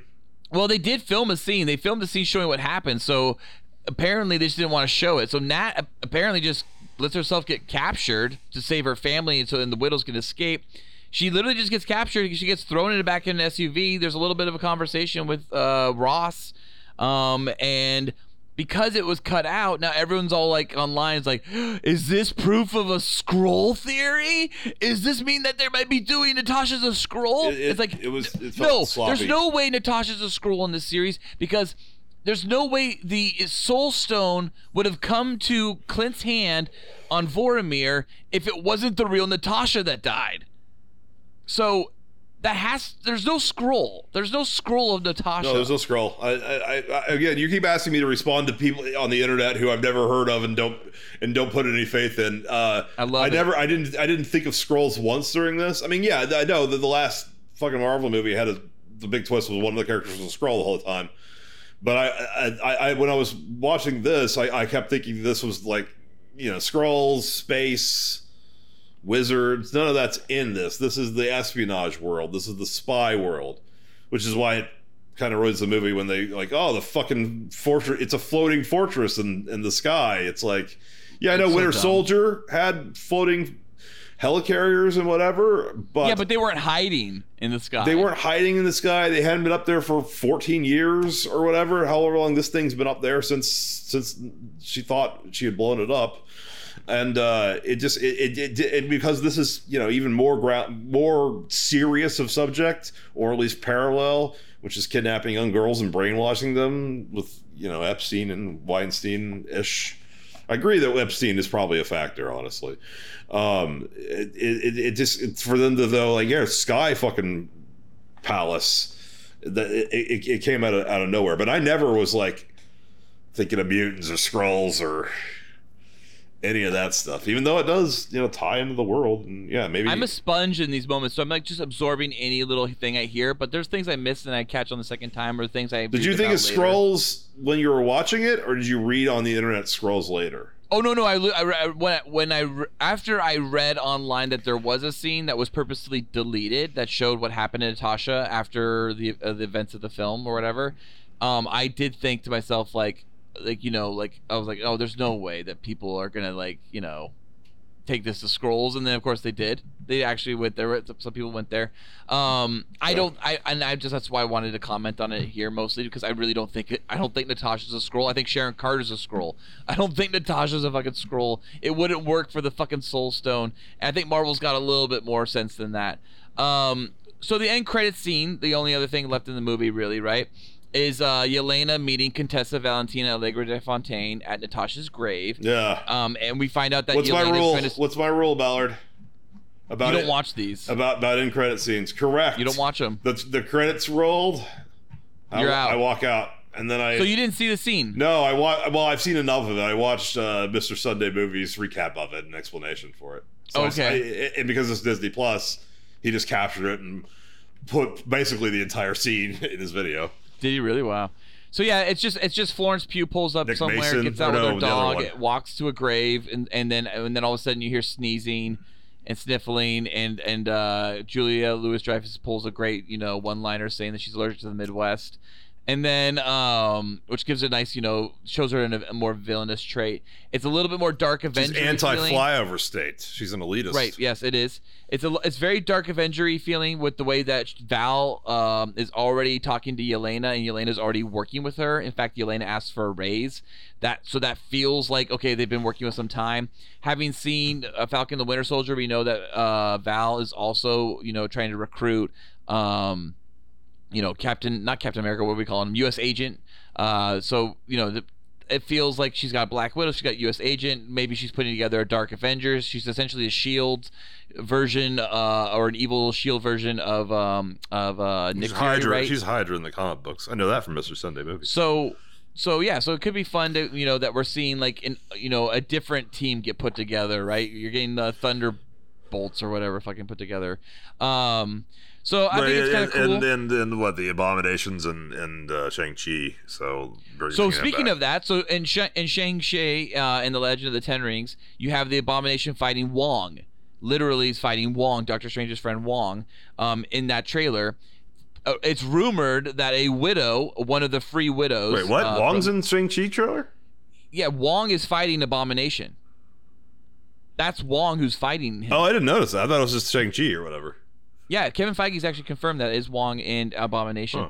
So, but it's now rumored that a widow, it's heavily rumored, that a widow will actually show up in Shang-Chi in that same underground Fight Club sequence, so that you'll get like a widow fighting as well in there. Just some random ass chick, not though. Yelena, Yeah. Right? We're not talking Yelena. We're talking a random. I don't like that. Like, there's the Dora Milaje. There's like random fucking black chicks. It's like we only know the one. We only know the one from Walking Dead. There's others, but like I'm not going to care about any of the other Black Widows. I want Flo Pugh. Hire Flo Pugh. Feel like I think the Black Widow is going to be like barely a reference. It might be just someone even like wrapping her hands or something like that, like just getting tape on her hands before a fight, or maybe just being like dragged out of a ring after getting their ass kicked or something. I'm not excited for concepts doing cameos. Actors and actresses have to do cameos. That's what this movie was missing. Yeah, not random types of characters. Yeah.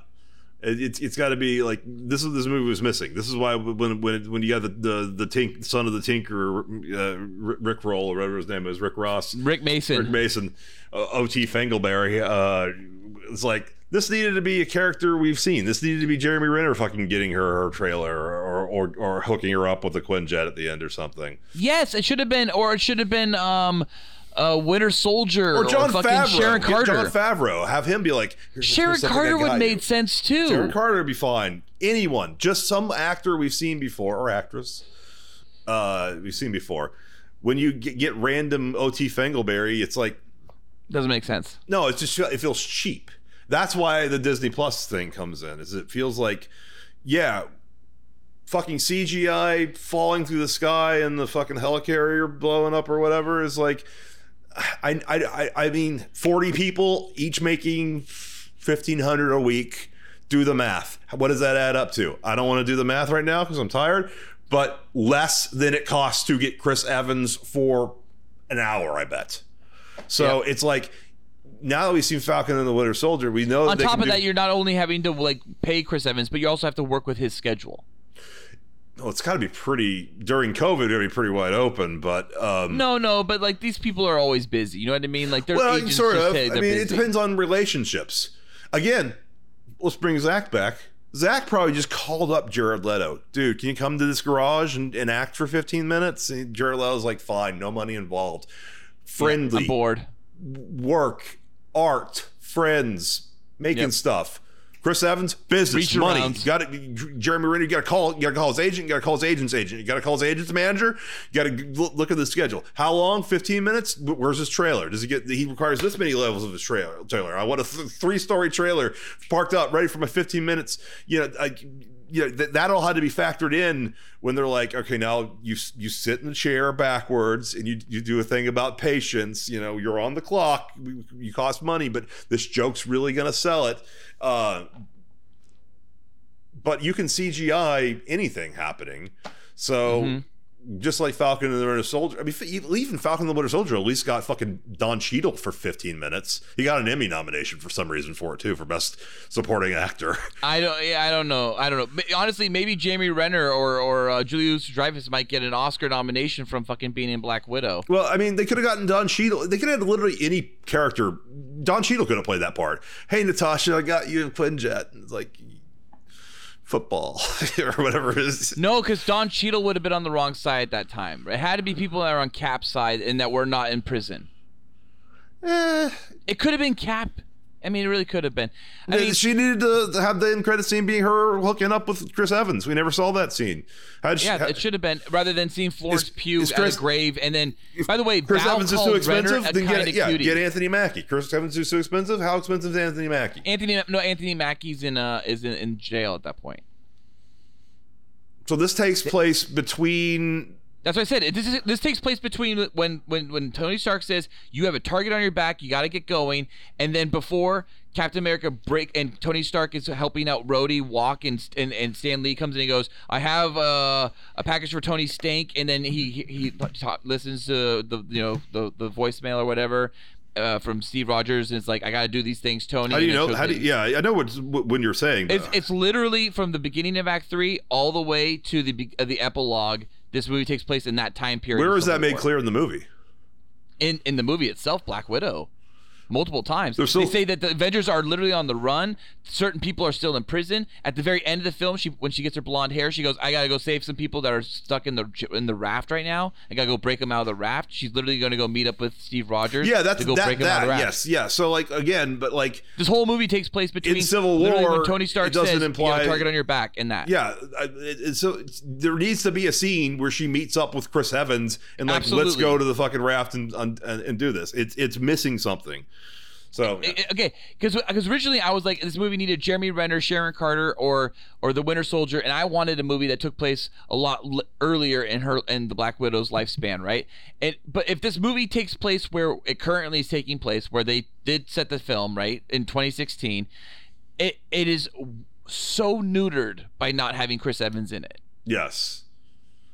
The only other thing. And by the way, I don't know if you heard this earlier. Val calls Renner a kind of cutie. Do you think Jeremy Renner is a kind of cutie?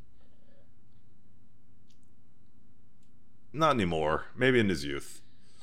Yeah, I don't think he's a kind of cutie. I forget what I was going to say. Oh, yeah.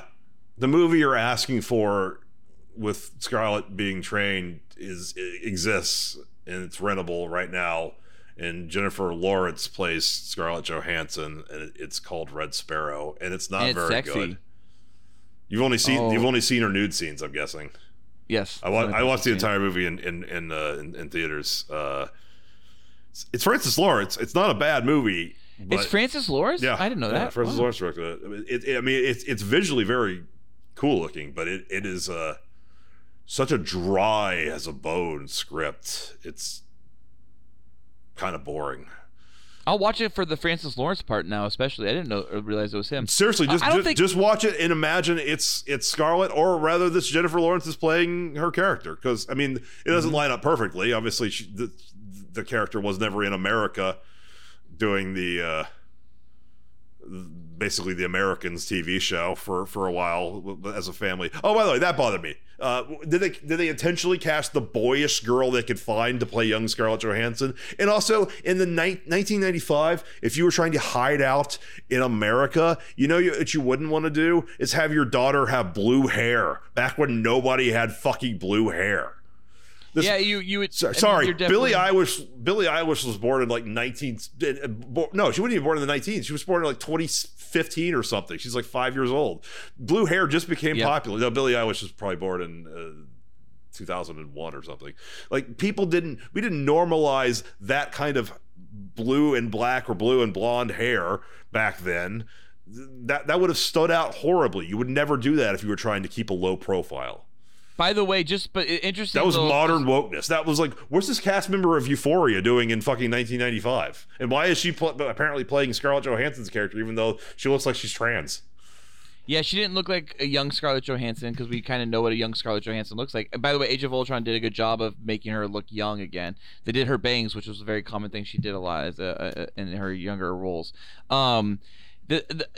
Ohio, interesting. Civil War also has a Russian hanging out in Ohio. Apparently, there is a large Russian population in Ohio. That's why the movie casts those characters in Ohio. The Scarlett Johansson's Black Widow family. Who's the Russian in Ohio? He's in Cleveland. It's the one that Baron Zemo kills. He might. Well, I mean, we're just assuming Russian. No, he's Russian. He's the guy that trained Winter Soldier. Because he was part of the actual Winter Soldier program. I mean, the problem is that like the Russian accent and the Sokovian accent are all basically the same. They all speak English anyways.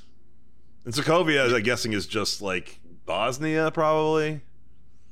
It's somewhere in that little neck of the woods, for sure. I don't think I ever gave my cool boys for Black Widow. I would give it 3 out of 5. It was a long time ago. Yeah. And sure. I don't think I did. I think you did. I don't remember. Yeah, so 3 out of 5 boys. I would give Black Widow 3 out of 5 boys.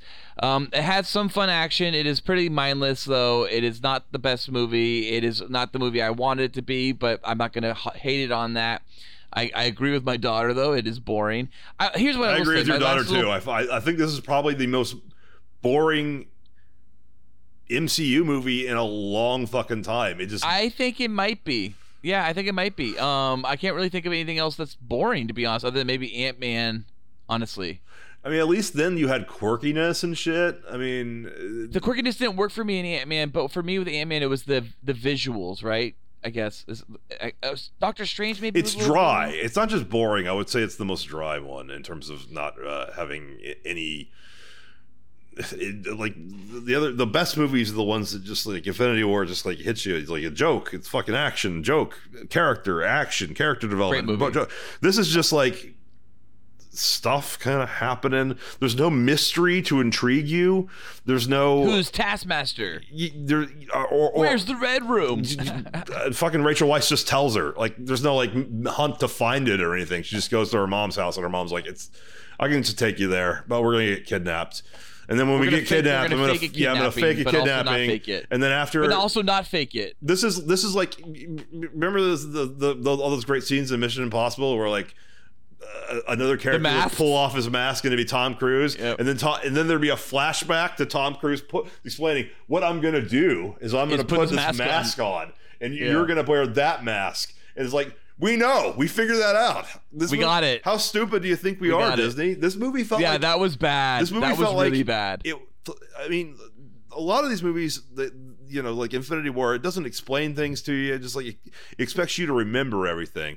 This one, in terms of like the other movies, this one's like, we're not going to reference really any of the other movies. I guess we kind of are, and just 2, like Civil War and... Infinity War. Like, not even Infinity War, because that hasn't happened yet. I mean, no, her hairstyle at the end is totally and we find out how she got her pockets, the origin of fucking ScarJo's pocket. Yeah, the origin of her vest, the origin of the Quinjet. It just felt like this was the movie that thought you were the stupidest, which I would be okay with if it was the most like kid-friendly movie, but it's not. It's the least kid-friendly movie, so. Here's the thing. We talked about Joker, right? In Joker, we watched Joker is not a kid-friendly movie. No, Joker's not a kid-friendly movie. But we watched Joker, and we were like, you know what would have made Joker better?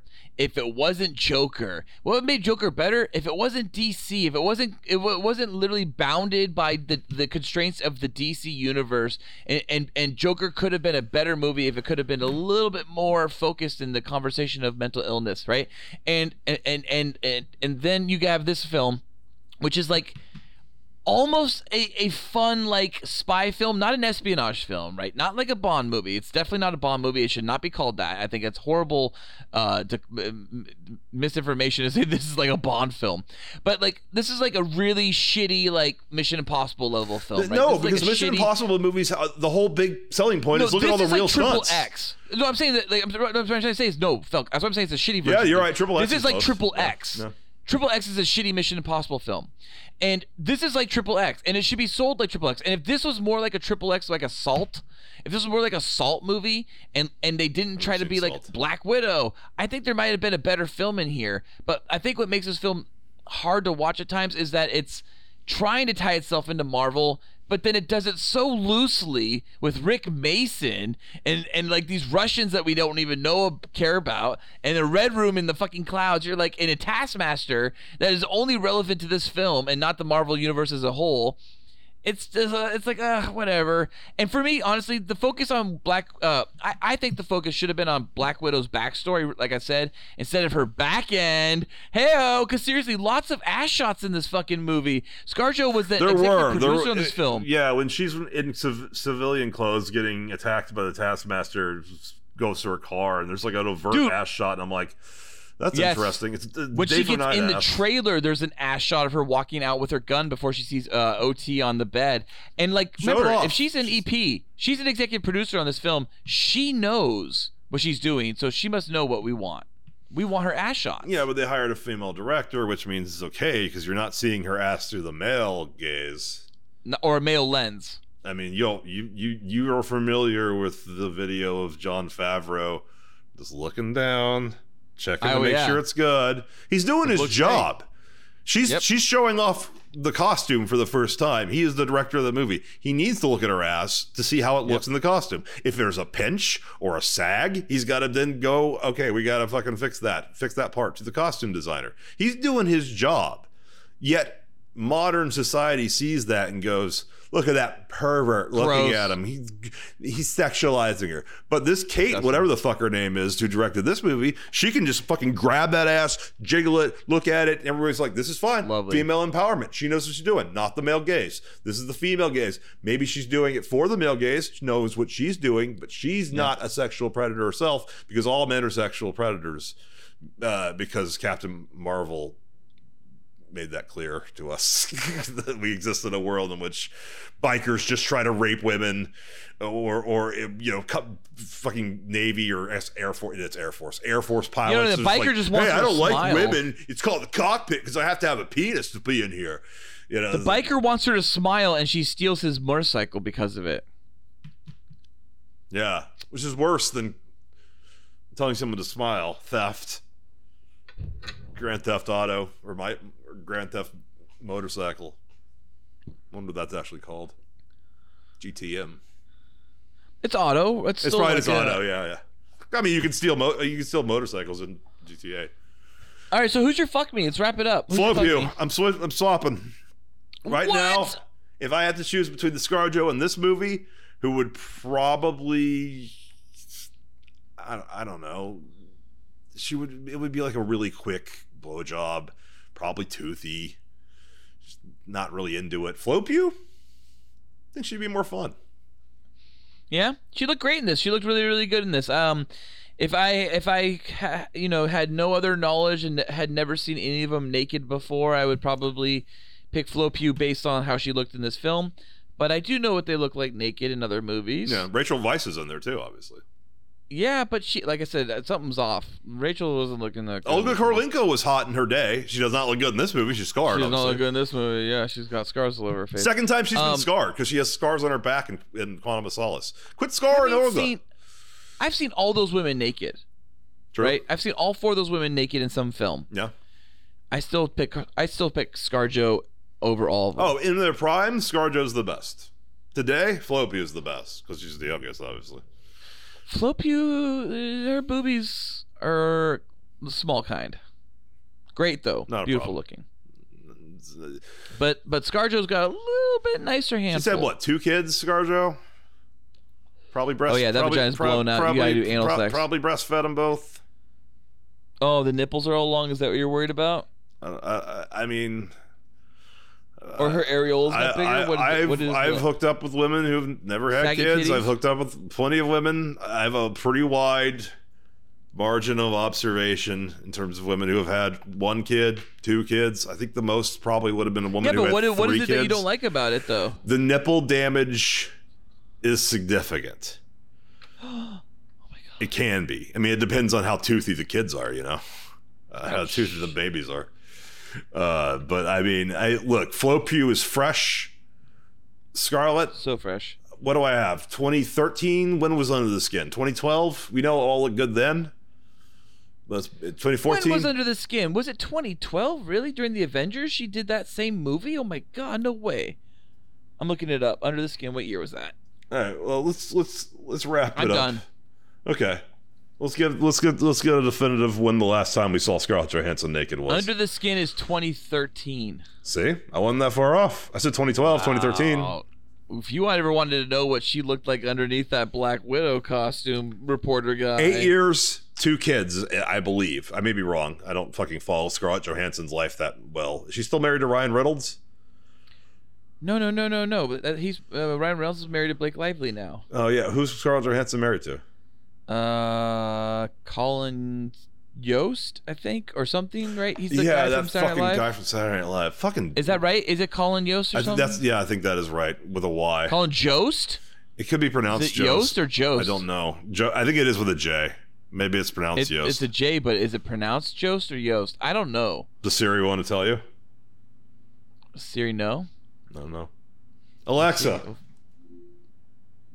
I don't even know how to phrase this question. How do I pronounce Colin Jost?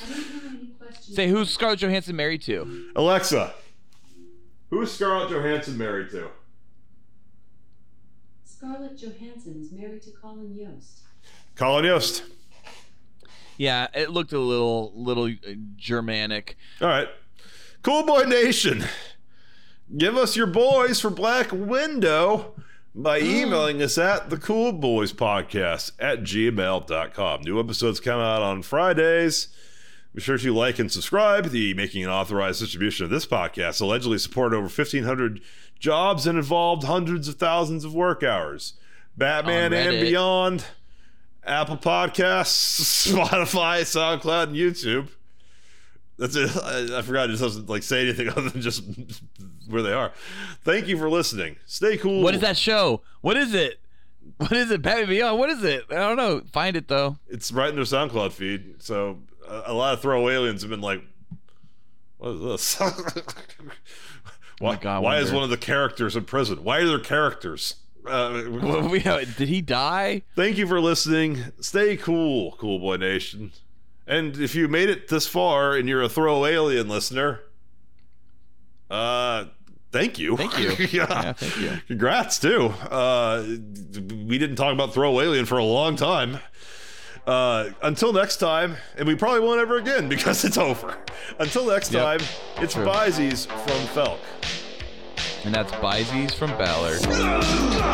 You are standing American boy. You have excelled in all things. Oh my God. You son of a bitch. See, I got a huge cock. Oh my God. You should just fucking smile and blow me. Give me what I want. Oh my God. So you can run and tell that. God damn. Homeboy. Get out of here, damn self. Get out of here. The whistles got woo.